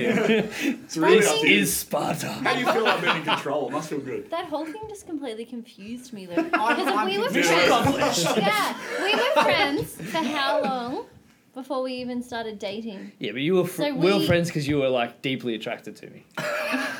Wow, yeah, we've seen Shit, photos. are we going to go for another hour? Go. That I want to hear why you're a spiky-head pessimist. boy with bright pink singlet on. No, I think I'm a bit of both. I think when it comes to myself, I'm a pessimist. Sorry, mate, we'll come back to that. It's fine. We'll talk about it later. But I think when other people are talking about like their issues or something, like if someone's like venting to you, Shut up. Lachlan. if someone's venting to me, I would see the positive in every single thing that they're saying and try and turn it positive. But then when it comes to myself, I would be like just focusing on the negative, and I would struggle to focus on the positive for myself. So I think I'm a bit of both. Is that negative or just being critical on yourself? It's probably two different things. Do you get stuck and not work your way through that situation? Like, yeah, okay, I do it all the time. Like, sometimes I don't sleep or I wake up at 3 because I'm stressing or I'm focusing on the negative. But that's because I know I need to focus on that critical issue and go, right, how the fuck do I get out of this? So you're identifying the fact that you know this. Georgie. Georgie! Texting me. Georgie! You sure? Seriously. Get your phone out. No, but do you know what I mean? Like, you're identifying there's an issue and there's a problem, but you... I don't think I identify it, though, as an issue. Okay. You just kind of sit there in the funk of it, yeah. Until someone pulls me out of it.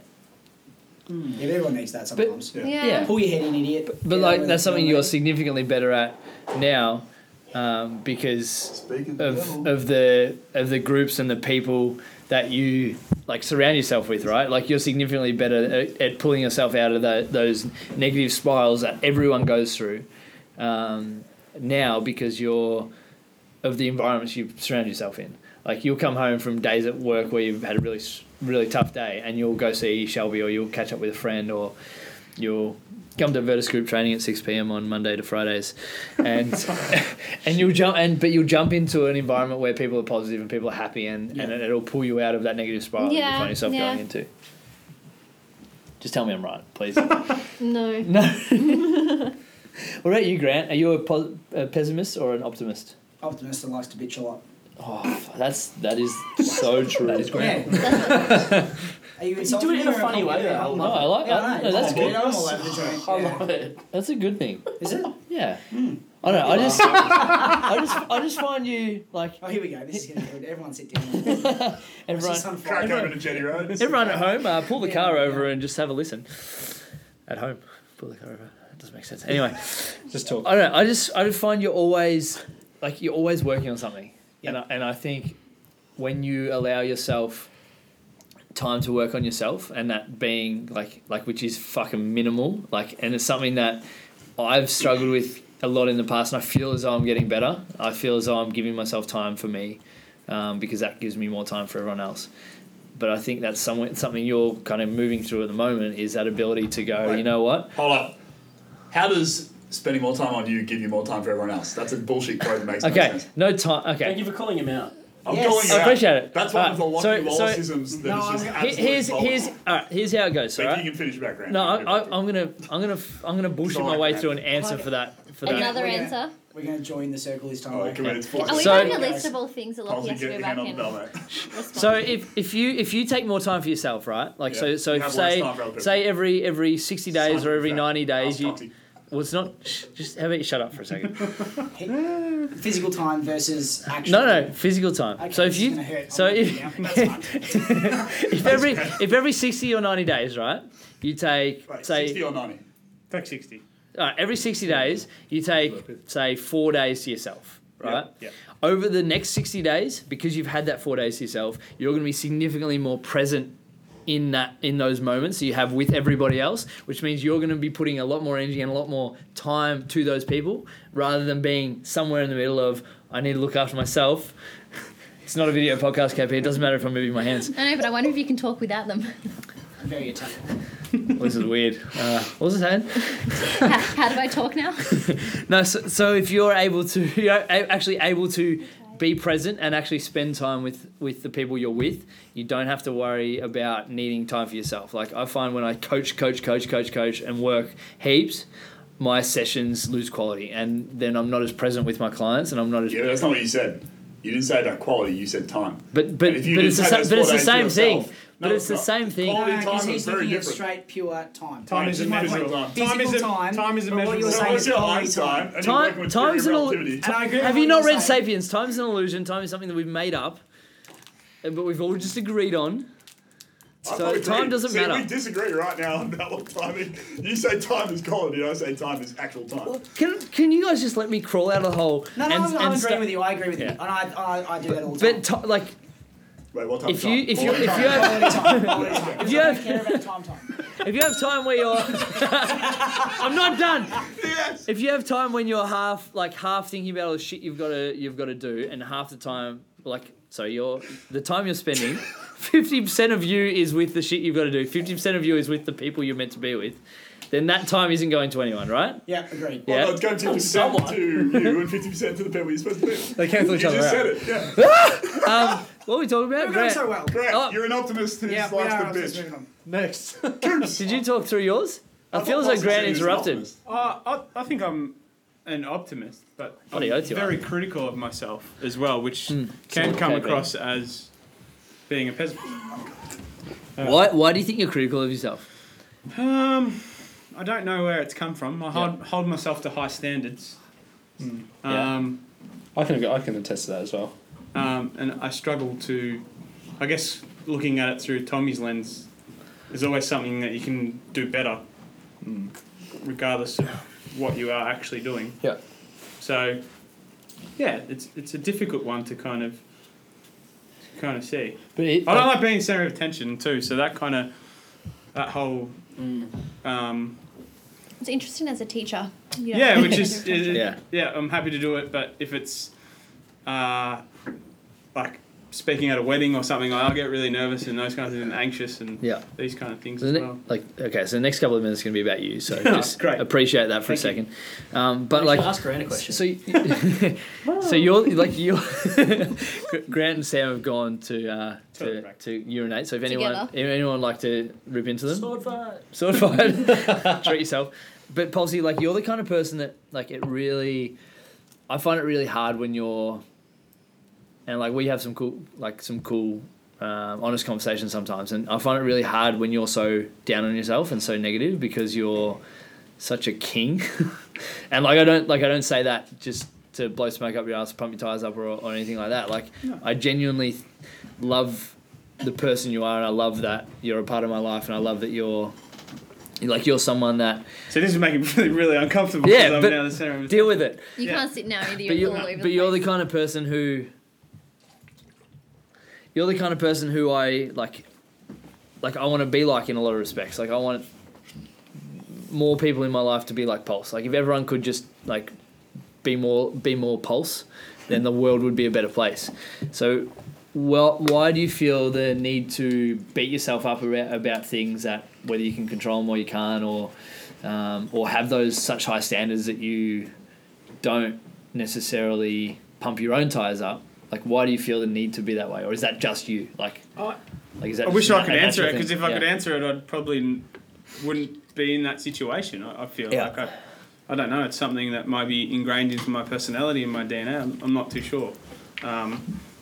As I said, I got extremely uncomfortable when you were saying those things, but I do appreciate the sentiment. But I hate being that centre of attention, and people talking to me. I get really uncomfortable because I don't know what it is, but it's it's something that I struggle with a great deal. Yeah, and it's a really important thing, like we were talking about before, in terms of self-awareness, to know that like that's you, and be okay with that being you. Like,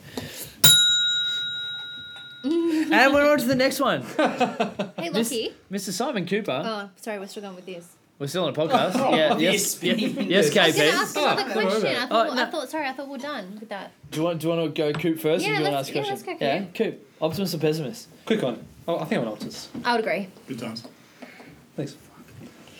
I agree with Paul. So I have high standards, and same with Tommy as well. Like, I feel like that I'm hard on myself if the work I produce or if my effort is not to the standard that I want it to be. Can I call bullshit on the high standards argument? So you think I have low standards? No. No, I love this hole. It's so fucking huge. Like, just if Reece Johnson's listening, apologies that the factory is now being destroyed. The factory is now He's got a concave. No, I like on the I have high standards, so I'm gonna like treat myself like shit argument. Oh, I don't treat myself like shit. No, but there's times where you and like Pulsey and KP and Tommy might like have that negative self-talk or that inability to accept that you're not always going to have those, like, reach those high standards. And I think, like, I feel as though I'm the same as you guys in certain aspects. I have really, really high standards, and I expect, like, yeah, you expect things of myself, and I expect things of the people around me and my team and clients and things like that. But if I don't meet them, I kind of can go, you know what, that's okay. Like, here's why I didn't meet them, here's why I didn't reach those expectations. So rather than like beat myself up, for lack of a better term, tomorrow I'm just going to make sure that I show up and smile and try and do better. And I think that we can have that negativity around not meeting our standards, or we can have that optimism and positivity around. For me, it seems to be very cyclical. Yeah. Like, I can feel myself getting into like a kind of negative kind of, which is, I feel it's a natural rhythm. Other people would disagree that that it's not natural, and I shouldn't feel that way. And I kind of struggle with that kind of concept myself. Like, but I know now the warning signs to be able to pull myself out of it a lot quicker than I used to. So it's something that it's always a work in progress. But KP had a question. Yeah, she did. I'm moving on. Oh. Yeah. I was going to ask Wallace, but now I've changed my mind. Oh. Double bell. Because he's too deep in the hole, we can't hear him anymore. Yeah. Hey, Lockie, you're right down there? Hello. Tommy, what's been your favourite episode of the podcast? Out of 52, what's your favourite? Georgie's. I love you're ashamed. Well, which one? There's two. Oh, look, it's tied between two. Probably the second Georgie one, because it's just I haven't Georgie. listened to either. Really? No. We talked about this, actually. Why haven't you listened to your girlfriend's podcast? You're a terrible Was your girlfriend Because it support. was pre-girlfriend. Yeah. We were starting to get to know each other. And he didn't want to do that. It felt weird. You didn't want to feel like you knew everything. I don't want this, like, Preconceived. what are they called? Those, like, cheat book guides? The Cheat sheet. Or No, what's the book? Idiot's Guide. Yeah. Idiot's Georgie. Guide to Fit with Georgie. I'm trying to think of... No, they were, like, the synopsis of the book that you read instead of reading the book in your The blurb. Sounds great. Yeah. Whatever they're called. No, but we actually talked about this. When I do you really ever get an respected opportunity? it. The checkpoint. When do you ever Yeah, get an the opportunity? checkpoint. What's I that girl's just- news? I don't know. So cool. I I mean, like, part of the joy of a new relationship is that journey at the start, and kind of like I totally understood when we talked about this why you were like, no, I don't want to listen to him. I'd rather go on a date with her and rather go do something with her. Yeah, that's good. Would you listen to him now? Well, she's away. She's away because you miss her so much. Yeah, maybe. You coward. I don't know. I don't know if he heard me or if he just repeated what I said. He's not concentrating. Honestly. Favourite one. Trying to divide his time. I'm trying to think. Man. Yeah, this is really good radio silence. Yeah. Dead air. It's alright, everyone at home can think. So one of my favourite ones was with Coach Cam. So back that was at one of the start, first ones. yeah. Maybe number 8. Nah, Would've been early, that was wouldn't it? episode. I don't think it was it top 10? I'm pretty sure Was it it was- early 10? I thought pretty it sure was top a 10. little after. Anyway, not important. Carry on. Yeah, I took heaps from it. He's a very insightful person. Not all of them are in there. He goes deep. Not all of them. And yeah, he's a good dude. Next. You got one yet? Still trying to think.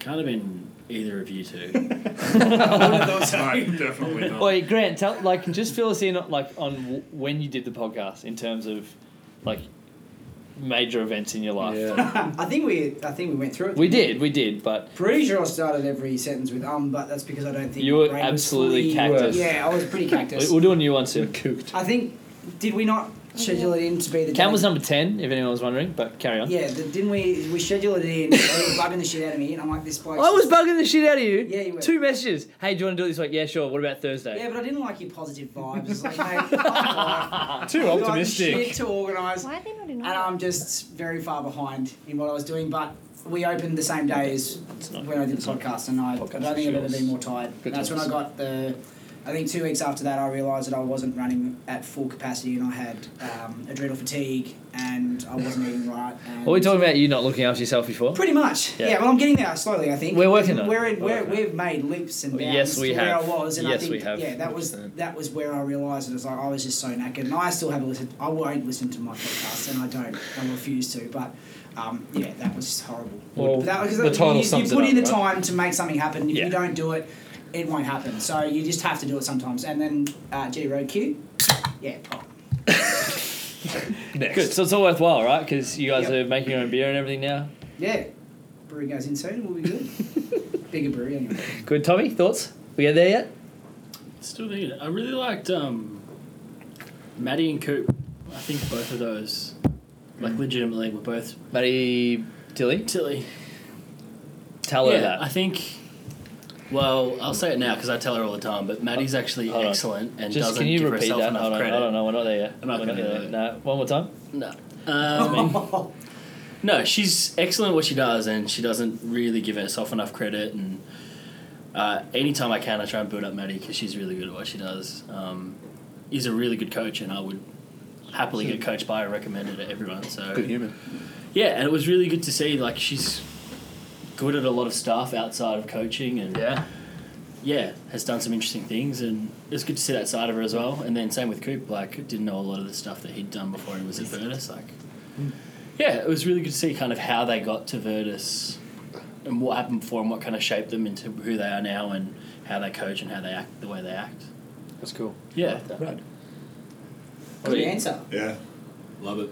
Great answer. Just do what I can. I love the I've listened to a few. I did a quick impromptu trip to New Zealand, had a high car, and listened to about 5 Virtus podcasts on my way from Lake Taupo to Auckland. I'll take that. But it was good. It was a good way to pass the time. Listen to Coops. More beautiful, the audio or the visual? It's weird. So now, whenever I see Simon Cooper, I see the rolling hills of the North. That's amazing. I'm not even lying. That's so 100% good. because I didn't really know you prior to this thing that well. I'd obviously seen your face. I'll take that. And it's definitely, I think, you're a rolling hills kind of guy. That's so That's true. how I would describe myself. But Landscape. the podcast that I really enjoyed, rolling hills. If I was a landscape, I'd be a rolling hill. I loved Jeremy Dooley, I think it was. Oh, mate. He just, not only did he have a fascinating sort of story to tell, but Yeah. no doubt a really insightful and probably quite an intelligent kind of human being. Yeah. But really approached it from a relatively unorthodox sort of way, from his beginnings as sort of a bit of a ruffian kind of outcast. Brody. Yeah, Brody kid through to sort of what he's managed to achieve. I felt that it was really inspirational, and it gave me a bit of an insight maybe into the elite culture that you sort of experienced when you were with Collingwood, Lockie, and kind of it made a lot of sense as to who you are now. I felt, being inspired by guys like him. Oh, Yeah. speaking of elite, reigning Virtus Ball champion. Hey! Squishy Mitchell Mitchell. So Mitch Rose just rolled in. What a man. Grab a chair, mate. Pull it up. We're just talking about our favourite podcast Grab episodes. a nice cold Jenny Rhodes. Pale Ale. IPA, actually. Yeah, Dools is someone who I frustratingly didn't get to know as well as I would have liked for a big chunk of the time he was at Collingwood. He wasn't at Pies for a long He was only a time. little while, But like being able to connect with him and realize the kind of person he was. Like he's taught me so much about growth and team and the importance of loving what you do and actually having a purpose and meaning and things like that. And like he's back in Melbourne now, so I probably should get him on for a second one, because he's the kind of person that comes up fairly regularly in the favourite podcast or like moments of the last 51 and a half episodes. And yeah, that story of him talking through his experiences at the all the stuff that happened in Melbourne that day is just I didn't know beforehand, and like dude, that was intense. Like it was just crazy being across the room from him and having. I feel like you should tell that story. Give us a bit of context. That one. Yeah, so I can't remember what episode it was, but with Jeremy Dooley, he was one of the first responders on the scene to that guy in the Commodore who ran down a bunch of people down Burke Street. So he talked through that, and that was kind of he'd worked a lot for the Reach Foundation early on, and that was kind of the straw that broke the camel's back to get him to like change things up and move up to Sydney and jump back in with the Reach Foundation. So he's back in Melbourne now, which is super exciting. Yeah, hopefully I'll get him on soon for another episode. Rowie, what's been your favourite episode apart from episode 31 with Performance Coach Mitch Rowe? Pretty sure it was 29, wasn't it? I can't remember, mate. 51's a lot of episodes. Like, just been chucking them in week after week, contributing to making people better all over the world. Well, without shaking hands and kissing babies, I liked Grant's the best. Shit. Grant Rogers, the clusterfuck. He was the clusterfuck. Grant was just talking about how rubbish it was. So can you fill us in? Because I thought it was really good, even though like he was a little under the weather. Depleted is a great word. It's a great word. Well, at that time, I didn't know Grant at all, so I'd only known like what I've seen on face value, let alone like how he started Jetty Road and all the other stuff that he's done to get where he is. At that time, that was obviously why that was kind of one of my favourite ones. That's cool. And I didn't know. Yeah, well, and that's like something that, like obviously most of the guys in the room now are people that I've known for a long time, but like Tommy was early on, we were getting to know each other when the podcast was starting, and Sammy kind of same deal. And Grant, like I didn't know you before the podcast. Like no. I was like, these guys are doing awesome stuff. I love beer. I need to like figure out a way to catch up with these guys, and the podcast is kind of just like a really easy medium to get to know you guys. Good first date, mate. It was a great first date. Yeah, funny because before you rocked up, I said I need to go get a slab of Jetty Road, and then you rocked up with one. And I was like, and you gave it to me. Again, so about backtracking, I'm off you now because you gave it to him and not me. So I had to go bum out. You'll get there, Rowie. You'll get there. Become a social club, you know. Someone's got to keep the lights on. I have one on 6 o'clock. How many hours did you work last week? But I don't know. Less than me. He coached a lot more, that's for sure. But like I don't know, I just think it's a really, really cool that a medium like this and something that like was just me kind of doing something I said I would do anyway. I've been able to create an environment where I can meet people like you and become... You're welcome. I kept telling you to do a podcast with him. You did keep telling me to do a podcast with him. Mm-hmm. I think I picked you up from Crittenden Winery once upon a time. What? Early on, like years ago. Lockie thinks that he drove you home from Lauren's wedding. I think I did.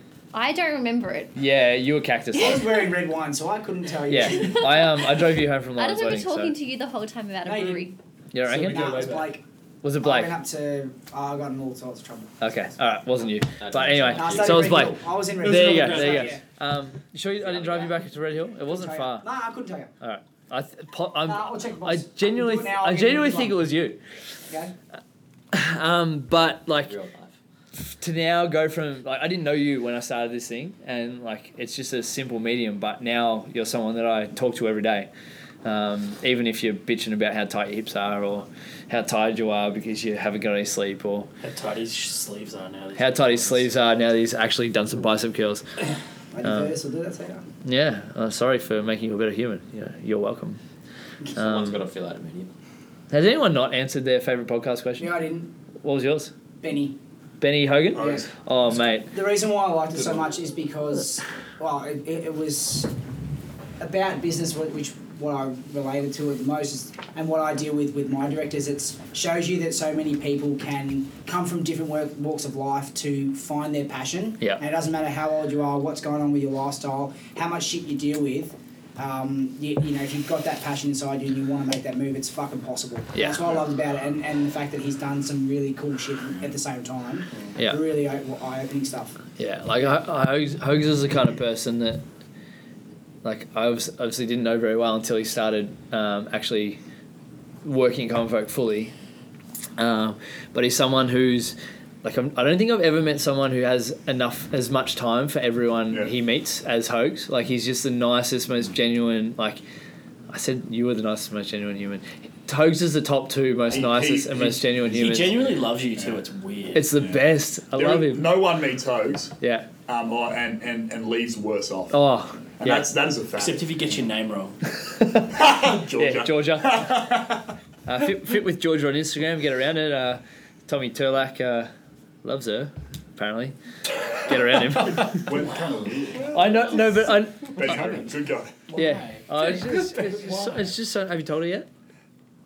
What is happening? Wait, are you trying to get Tommy to tell Georgie that he likes her for the first time on a podcast that she'll only listen to when she's in another country? Will that be the most amazing thing ever? She's in the plane going, I really miss Tommy. I'm not sure. I love you, Georgie. Maybe for you. Back on track.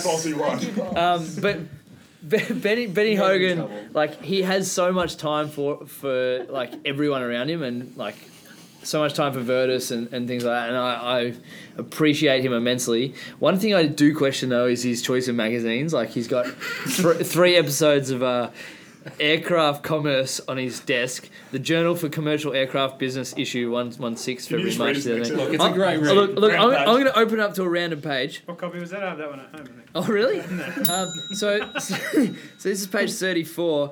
The structure of rotable support programs. An increasing number of airlines are swapping the traditional system of owning, managing and maintaining their inventories of rotable components for all-inclusive power by the hour packages paid at fixed rates. What was your favourite? How does someone read this?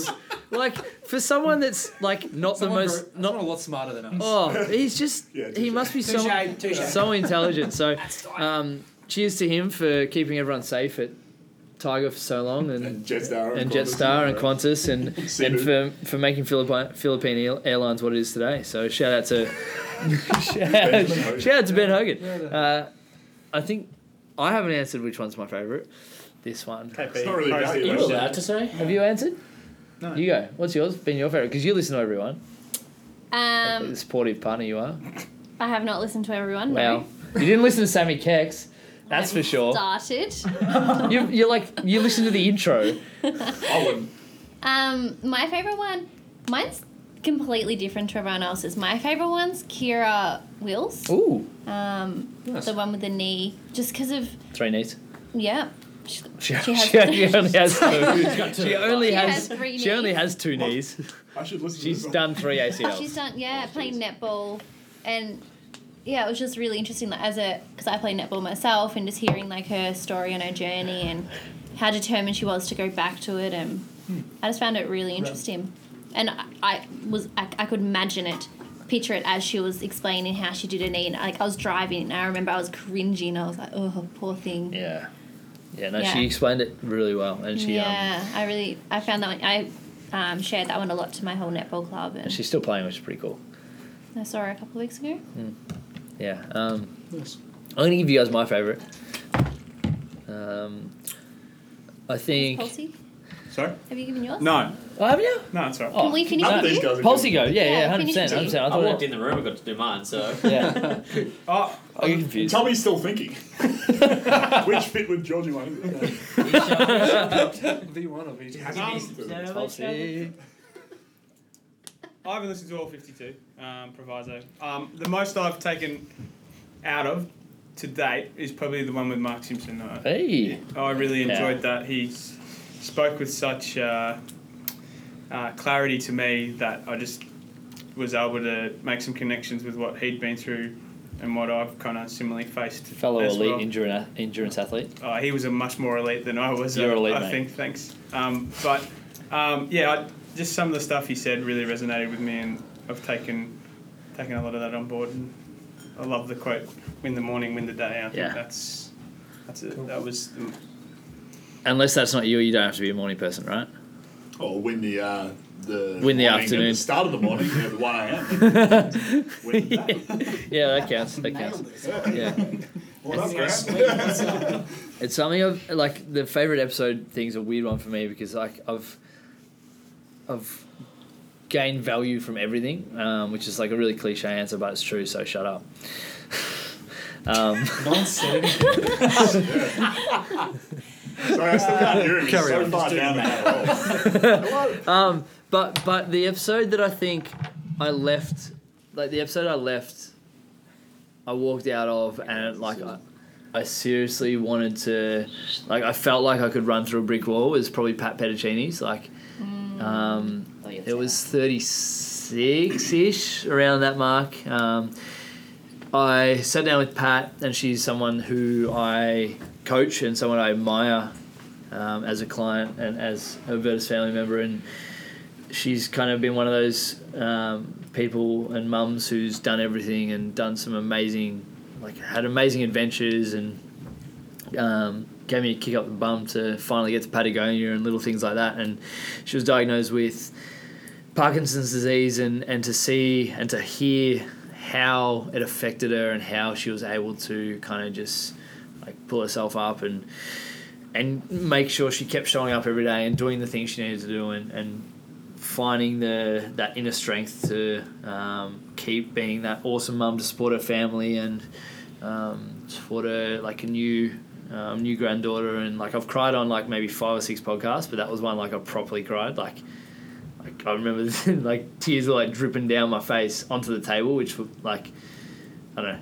like I really appreciated her honesty and her openness in that moment, and to hear about like like to give you a picture of like the kind of person she is. She had a little accident while she was sailing a couple of weeks ago.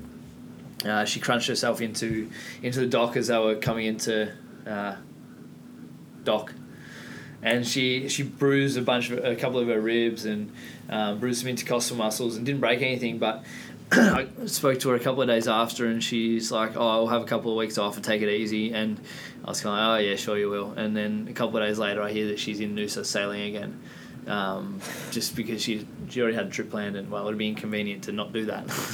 And it's just a crazy human, someone that like when I like if I get to being like having experienced as much life as she has, to be able to still love every minute like she does, like that's ultimate for me. And then I followed that podcast with Rick Mirabella, which a few of you guys would know, of runners fame, and he's kind of one of the most optimistic and up and about people in the world. So safe to say 6 p.m. VGT that night was fairly intense. I was riding on a high for a little bit. So where do you see the podcast in the future? Oh, where great question! I was going to ask all you guys that. Good segue. Great segue. I don't know. Where do you guys like? I'll answer in a minute, but where do you guys think I should take it? Because like it started out as, well, I probably should do it because I've been telling myself I should do it. It's like quick episode. Let's do 52 weeks because you know what, a year sounds like a good amount of time, and 52 is probably everyone's favourite number, being my Collingwood number. But did you play for Collingwood? Yeah, apparently. You've been saying the whole time that once you get to 52, you're going to email Joe Rogan, ask him to do a podcast, and say here's the reason why you started. Yes. So I think you should do that. I am going to do that. So yeah, so that was like Joe Rogan's the reason I started this thing. Well, one of the reasons, and I'm going to send him an email and say, hey mate, this is what I did. If this is what I did, I'd love to come over and have like 5 minutes of your time. Obviously living in Australia, we're a fair way away, so hopefully hopefully gives you 10 minutes. But I don't know, I just think that's he's the kind of person that would think that would be maybe a cool commitment to make, to jump on a plane and fly overseas. I might have to borrow some money off you guys, but we'll work on that. Mitchell keep the last sponsor. Mitchell I'm going to America at the same time. So. We'll go together. He's going to hang out with Joe anyway. Yeah. So obviously that's a selfish like me reason of why of a little, I guess you could call it a reward for hitting the goal. But where do you guys think I should take it in terms of episode 53 and onwards? I've actually already recorded episode 53, so sorry. There's a lot more normal people who have stories to tell. Like who you'll either get to meet or haven't talked to. So. 100%. I don't think you have to change the concept. Nah. Keith. I think if you're still fulfilling the reason why you set out to do it in the first place, then why stop? Yeah. Oh, cool! That was a simple answer. Oh. Yeah. And I talked about it podcast. in the intro to today's podcast, which I recorded the Savo, because I figured I wouldn't be able to get a word out with you guys talking about spades and digging holes and stuff. Dig up. Dig up. It's your fault, mate. Can you dig up? That's the fucking point. Oh. The Simpsons reference. He's doomed to begin with. Done. But like my new goal is 100 podcasts. Some of them I'll like grab a couple of you guys and maybe some different people and talk about a certain topic or talk about a bunch of different topics, dive into things that are going on, and like one with you two about recruiting staff could be cool. Like I reckon we could spend a couple of hours talking about that. So I guess the only really real requirement for me is that I keep enjoying it. And if I keep enjoying it, then I'll keep doing it. And if I keep doing it, then and know that I love doing it, then the value will come for everyone that listens. I guess the only thing I ask for everyone that does listen is pump it up. Like get around it. Like get around it like Grant's got around Jetty Road tonight. I think it's important to be. I think it's important to be your own biggest fan. So yeah, I don't know. I'm really proud of what I've done. I'm really proud of every single guest I've had on. Some have been a lot easier to get on than others, and it's been cool to see people get out of their comfort zone and just like be honest. And I think it's conversation and things like this, mediums like this don't exist enough. And I think if we can actually stop and sit down and put our phones down and you need him to listen. Put our phones down, shut our laptops and just actually have conversations. And I don't mean forced conversations, like they're meaningful. Yeah, meaningful conversations. Like I think sometimes like we're better off just being on our phones and letting ourselves chill out and disconnect from daily life and just be brain dead for an hour or so on our laptop or on our phone or in front of Netflix or whatever. Like I think that's really important as well. So I think being able to identify the time to stop and have like an actual conversation with someone and not try and force it and just have a conversation or a talk because you genuinely want to know more or want to learn more or want to challenge your own views. Because like there's certainly like Tommy and Sammy have been two big advocates two people who have challenged my beliefs on like religion and things like that, and even like I still think it's batshit crazy, but there's certain aspects of it that I appreciate a lot more now because of having those conversations. So like again, that's another conversation. Again, I did say batshit crazy, but like I like the fact you could say that in front of them and then have that open conversation. But that's the thing, like that's. I just love it because like he's the most Christian atheist I've ever met. That's so true. On his tombstone, it'll be like R.I.P. You know, you went to a better place that you didn't expect you were going to. Yeah, all of my atoms went back into the earth, and the cycle repeated. The one time as well. Dude, I have a science degree, mate. What have you got? I know we've talked half a master's, full bachelor's. Actual diploma, lots of little courses. Oh, nice. What does happen when we die? Holy shit, we're 2 hours in, I am not opening that can of worms. Grant Rogers. Grant Rogers. No. Jetty Road fame. What happens when we die? The whole shout out to Paul Devers for the music, by the way. I was trying to work out where that fucking music was coming from, and I've just figured it out. I'm kind of surprised Wado's not here. No, you can park in this car, mate. It's fine. Was that a good enough deflection? Very good. Very well done. I think that's a topic for a podcast. That's another podcast. That is a whole podcast. I'm in that for sure. Yeah. That's another rant. But not right now. I want to hear like soundbite answer. Go. Do it, you coward. I'm going to drink BB for the next 6 months. I'll commit Save to people a lot that. of money then. Who's really winning? Yeah. I want people to die drinking. You heard it here first. Jesus Christ. Shit. Katie said, think before I speak. And I just I love that you got advice off your girlfriend. I didn't ask for it. That's generally how you get advice from first place, remember? So you didn't ask for advice from the missus, She but knows you I'm but you took it. Yeah. A pinhead. No, I didn't take because I just fucked that up. That's all right though. So what does happen? I honestly don't know, and nor do I care. Well, like, was it Jim Jeffries? When you're dead, you're fucking dead. So who cares? It doesn't matter. But no, I'm intrigued, but I don't know. That's a good answer. Great answer. Sammy? I'm very intrigued. Wait, It's actually kind of funny because I know that me and Grant come from a really different point of view. Yeah. But no. But I'm almost the same. Like I'm intrigued, but I don't know. Like yeah, but I think No one that's the knows. difference between. Well, in my opinion, there's people that are like completely one way and completely other. yeah. They don't want to hear it. But if Yeah. you admit the fact that you don't know, like, yeah, okay, I 'Cause it's funny, 'cause like I'm- the theory behind it, Yeah. or where I'd love Yeah. to believe in it. I love the fundamentals and the principles behind it, but then I honestly don't know. But I'm not a fundamental sort of person, and so although I have like a religious sort of belief, and it's funny too because in the past, like I'd try and maybe say the cop out thing, which is a very religious thing to say, which is like I'm not religious, I'm spiritual, I'm open to kind of there being more, but like in the end, it is a religious belief. Yeah. But ultimately, I'm not a black and white person, so I'm not a fundamentalist, and I am pretty open to things being very different from what I expect. But I do strongly believe for a few reasons, partly because I studied like science and in particular like evolutionary biology, and I love it, and the philosophy of science. I realise we've got so far to go in terms of what humans are capable of knowing and also learning, and that excites me. I think there's a lot of people out there who think we know way more than we do, and we don't. And then another part of me is like, well, I just potentially.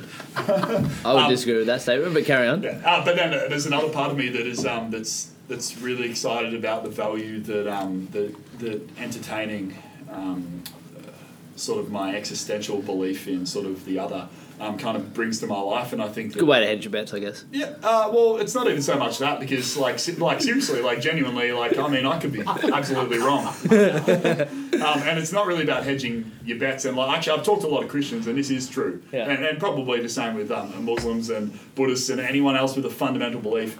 They kind of, some people are like, yeah, I did it out of fear. I'm just really terrified of dying and going to hell or being reincarnated as, I don't know, like an amoeba or something. And that's kind of like, that's a really tough, no, but it's a really tough way to live. So I don't care. Yeah, exactly. But I think that's a really shit way to live, and I don't think that you necessarily need to base your morality off a religious belief, but I think there's a lot of value, and I mean, shit, anyone in book club and like you've read *Sapiens*, there's a lot of value to what humans' capacity to kind of elaborate on an idea, on a concept, and kind of communally agree to head in a certain direction that's not really based in, you know, like atoms and molecules. Yeah. And it's what's separated us from other species. And I think that it would be premature to throw the baby out of the bathwater. And I'm very, very comfortable sitting in a place of uncertainty, but I'm also happy moving forward in that uncertainty with a sense of confidence that, you know, things are going to be okay, and that it's okay to kind of pursue something even if that ends up, you know, leading you somewhere you didn't expect to go. I certainly wouldn't write anything off. Good I answer. think anyone who talks Brilliant about answer. it, Tommy? Same. Nailed it. Oh, How can you? I can't follow that. How can you follow that? Really? Yeah, I think that. I want to follow it. KP, thoughts? On what? Okay. What I was happened? looking at these. Yeah, no, I've just got that on video. She was not with it. I was looking at coasters. They're the most expensive metallic coasters, so you don't have an opinion on what happens when you die? I believe that something happens, but I don't know what. But I would like to believe that something happens. I wouldn't like to believe that it's just the end. Yeah. I would like to believe that like my grandma and like other people who have passed away are still out there somewhere. Awesome. This could go for another hour, but why? Why do you wish that or want that to happen? I don't know. It's just what I've grown like. You guys are gonna hate this, but my mum has like. She's seen grandma and like my sister has said things like when she was a toddler that toddlers don't say, and like, I know just people in my family have done Ouija boards and, like, believe in all that kind of stuff. So Yeah. I've grown up around that stuff. Yeah. So I don't fully believe in all that, but I believe it's I believe in little parts of it. This is another podcast right here. Yeah, no, it is, but it's a good way, it's a good way to finish this one. Palsy? It's probably the most pessimistic thing. I don't think anything happened. Nothing. Yeah, see, when you're dead, you're dead. I think nothing happened. Burn me, put me in the ground, fuck me off. Absolutely savage. Oh, wow. Wait. Jenny Road. Jenny Road summer 2019 merch. Get around it. Yeah, I'm doing a great job in the business. Fucking hell. That's probably my favourite quote ever. That should go up on Vertis. Oh mate, wait, can you please make that into a meme right now? Fuck me off. Burn me the ground. Fuck me off. Kate's just going, oh my god. What is he talking about? Stop caring what your missus thinks, mate. You do you. No, I don't care what she thinks. Oh, now you're in trouble. That comes from a good place. Talking about sound bites, I'm going to cut that up. I'm going to edit the podcast for the first time ever and save that little bit. I wouldn't. Oh, jeez. Simon Cooper? You're a dead man. Please cut that out. I love you, Kate. Wait, hold on. Let me get you my shovel. I'm dead in that place, aren't you, mate? How did that fucking happen? Really Excavator, mate. I tried. You dug the hole and I just jumped in. You're like, take me now. I'll join you. Cannonball. I tend to agree with what's been said. I don't know what's going to happen. I come from a religious family, and I consider myself Christian, but I'm still figuring out what I believe and what I think's going to happen. I'm not ruling anything out. I guess I am still figuring out what I think and taking lots of different opinions, lots of facts, and lots of, I guess, things that aren't based in fact. And I'm sure I'll form an opinion at some point. When you're dead? Maybe just You'll either know or won't know. Dylan, please. Go. Yeah. Robbie? For me, I personally don't have an opinion, for say. It's not something that I've, actively thought about ever. Till now.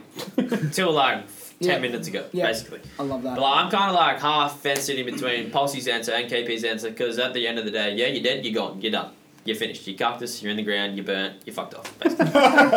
Use grand stuff. That's going to haunt me then. But it absolutely is. At the same time, That's a great paraphrase. You know, my family is my family, and I like my family, and I'd love to see them again, personally.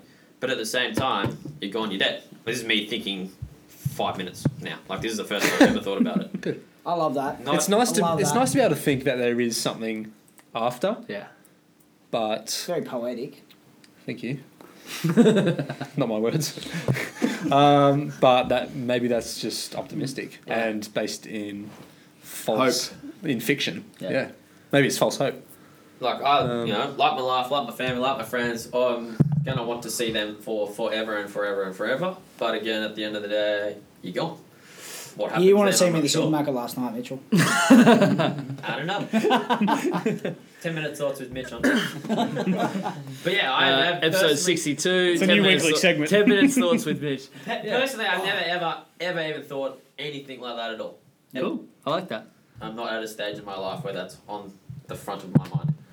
Well, I hope you don't die soon, mate. We've got to back up our virtual championship, mate. We've got big fish to fry.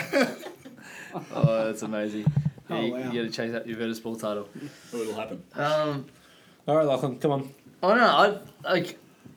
It's the cool thing about it. You might think that I'm going to be completely different to your views and things like that. But I don't think that. my first words in answer my is that I have no fucking clue, right? And I think that anyone that is any more sure of the answer than that is a little naive. And I think that maybe it's hopes, maybe it's assumptions, whatever, it doesn't really matter. I would love to think there's something else. I would love to think there's a higher power and there's more to it than there is. And I think all I can base my answer on is what I know and what I'm aware of now. And like I'm sure 12 months ago, 24 months ago, 36 months ago would have been 3 different answers. But right now I kind of sit and think and I'm like, I just can't understand how, with what I know, and this is a cool thing because we don't fucking know anything, and I think that you're spot on in that we as a species think that we understand a lot more than we actually do. But in saying that, we understand it significantly more than we did last year or 5 years ago or 10 years ago. So, like, I think we'll figure it out eventually. But in terms of what happens, I tend to agree with Neil deGrasse Tyson's answer, which is very much to the tune of we end up as matter which goes back to the earth. It goes back to the earth, and our atoms carry on and complete another circle and then you're not dead. Another cycle. And then like it's not just dead and done. But in terms of like my soul, if I'm going to use a word like that, which I think is just consciousness or subconscious or whatever, I think that ceases to exist. I would love to think that it doesn't. But I think at the end of the day, yeah, it's just, that's it. Lights off. And the next generation and things like that moves on with life, and then they go through exactly the same thing. I think we overvalue our importance in this world, and I think our insignificance is our insignificance is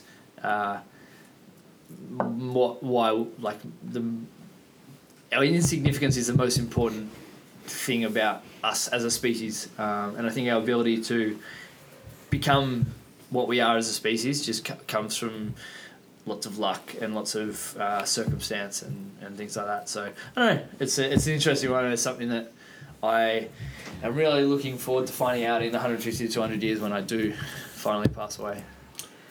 And on that note, what does everyone at home think? Leave us a email. I think Pepe's ready for bed. Smooth, very smooth. I like it. Yeah, good. On that note, what else? Share it, subscribe. What else? Share if you like it, even if you don't, subscribe. We hope you like listening to it. If you are someone that thinks you've got a story to tell, if you're just a normal human, or if you know normal people and they have a story to tell. Even abnormal people are welcome. Get in touch. I would like to hear some Get in touch. abnormal It's people. LachlanWallace@VetusPerformance.com. Yeah, can you invite some excellent, like, abnormally amazing people on this podcast? Yeah, I can get, like, my head builder Blake will just blow your mind. Yeah, He's super. He's on my abnormal. list, mate. He's on my He's list. super Very abnormal. Fuck, I hope he listens to this. He's just so left of centre. That's good. Or right of centre, whichever way you bat. Here's the thing, right? There is Wait. Be better. There is no such thing as a normal person, right? Like No, exactly. Everyone. Exactly. Why do you say that at the intro of your podcast then? Why would you lie to everybody? Bang! Because everyone has a story to tell, right? You say normal, especially normal people. But what's normal to me is not normal to you, is it? I don't like these. Well, I don't know. Why do you say it? What's Can of worms. What's normal to Blake is not normal to Grant, right? Sure.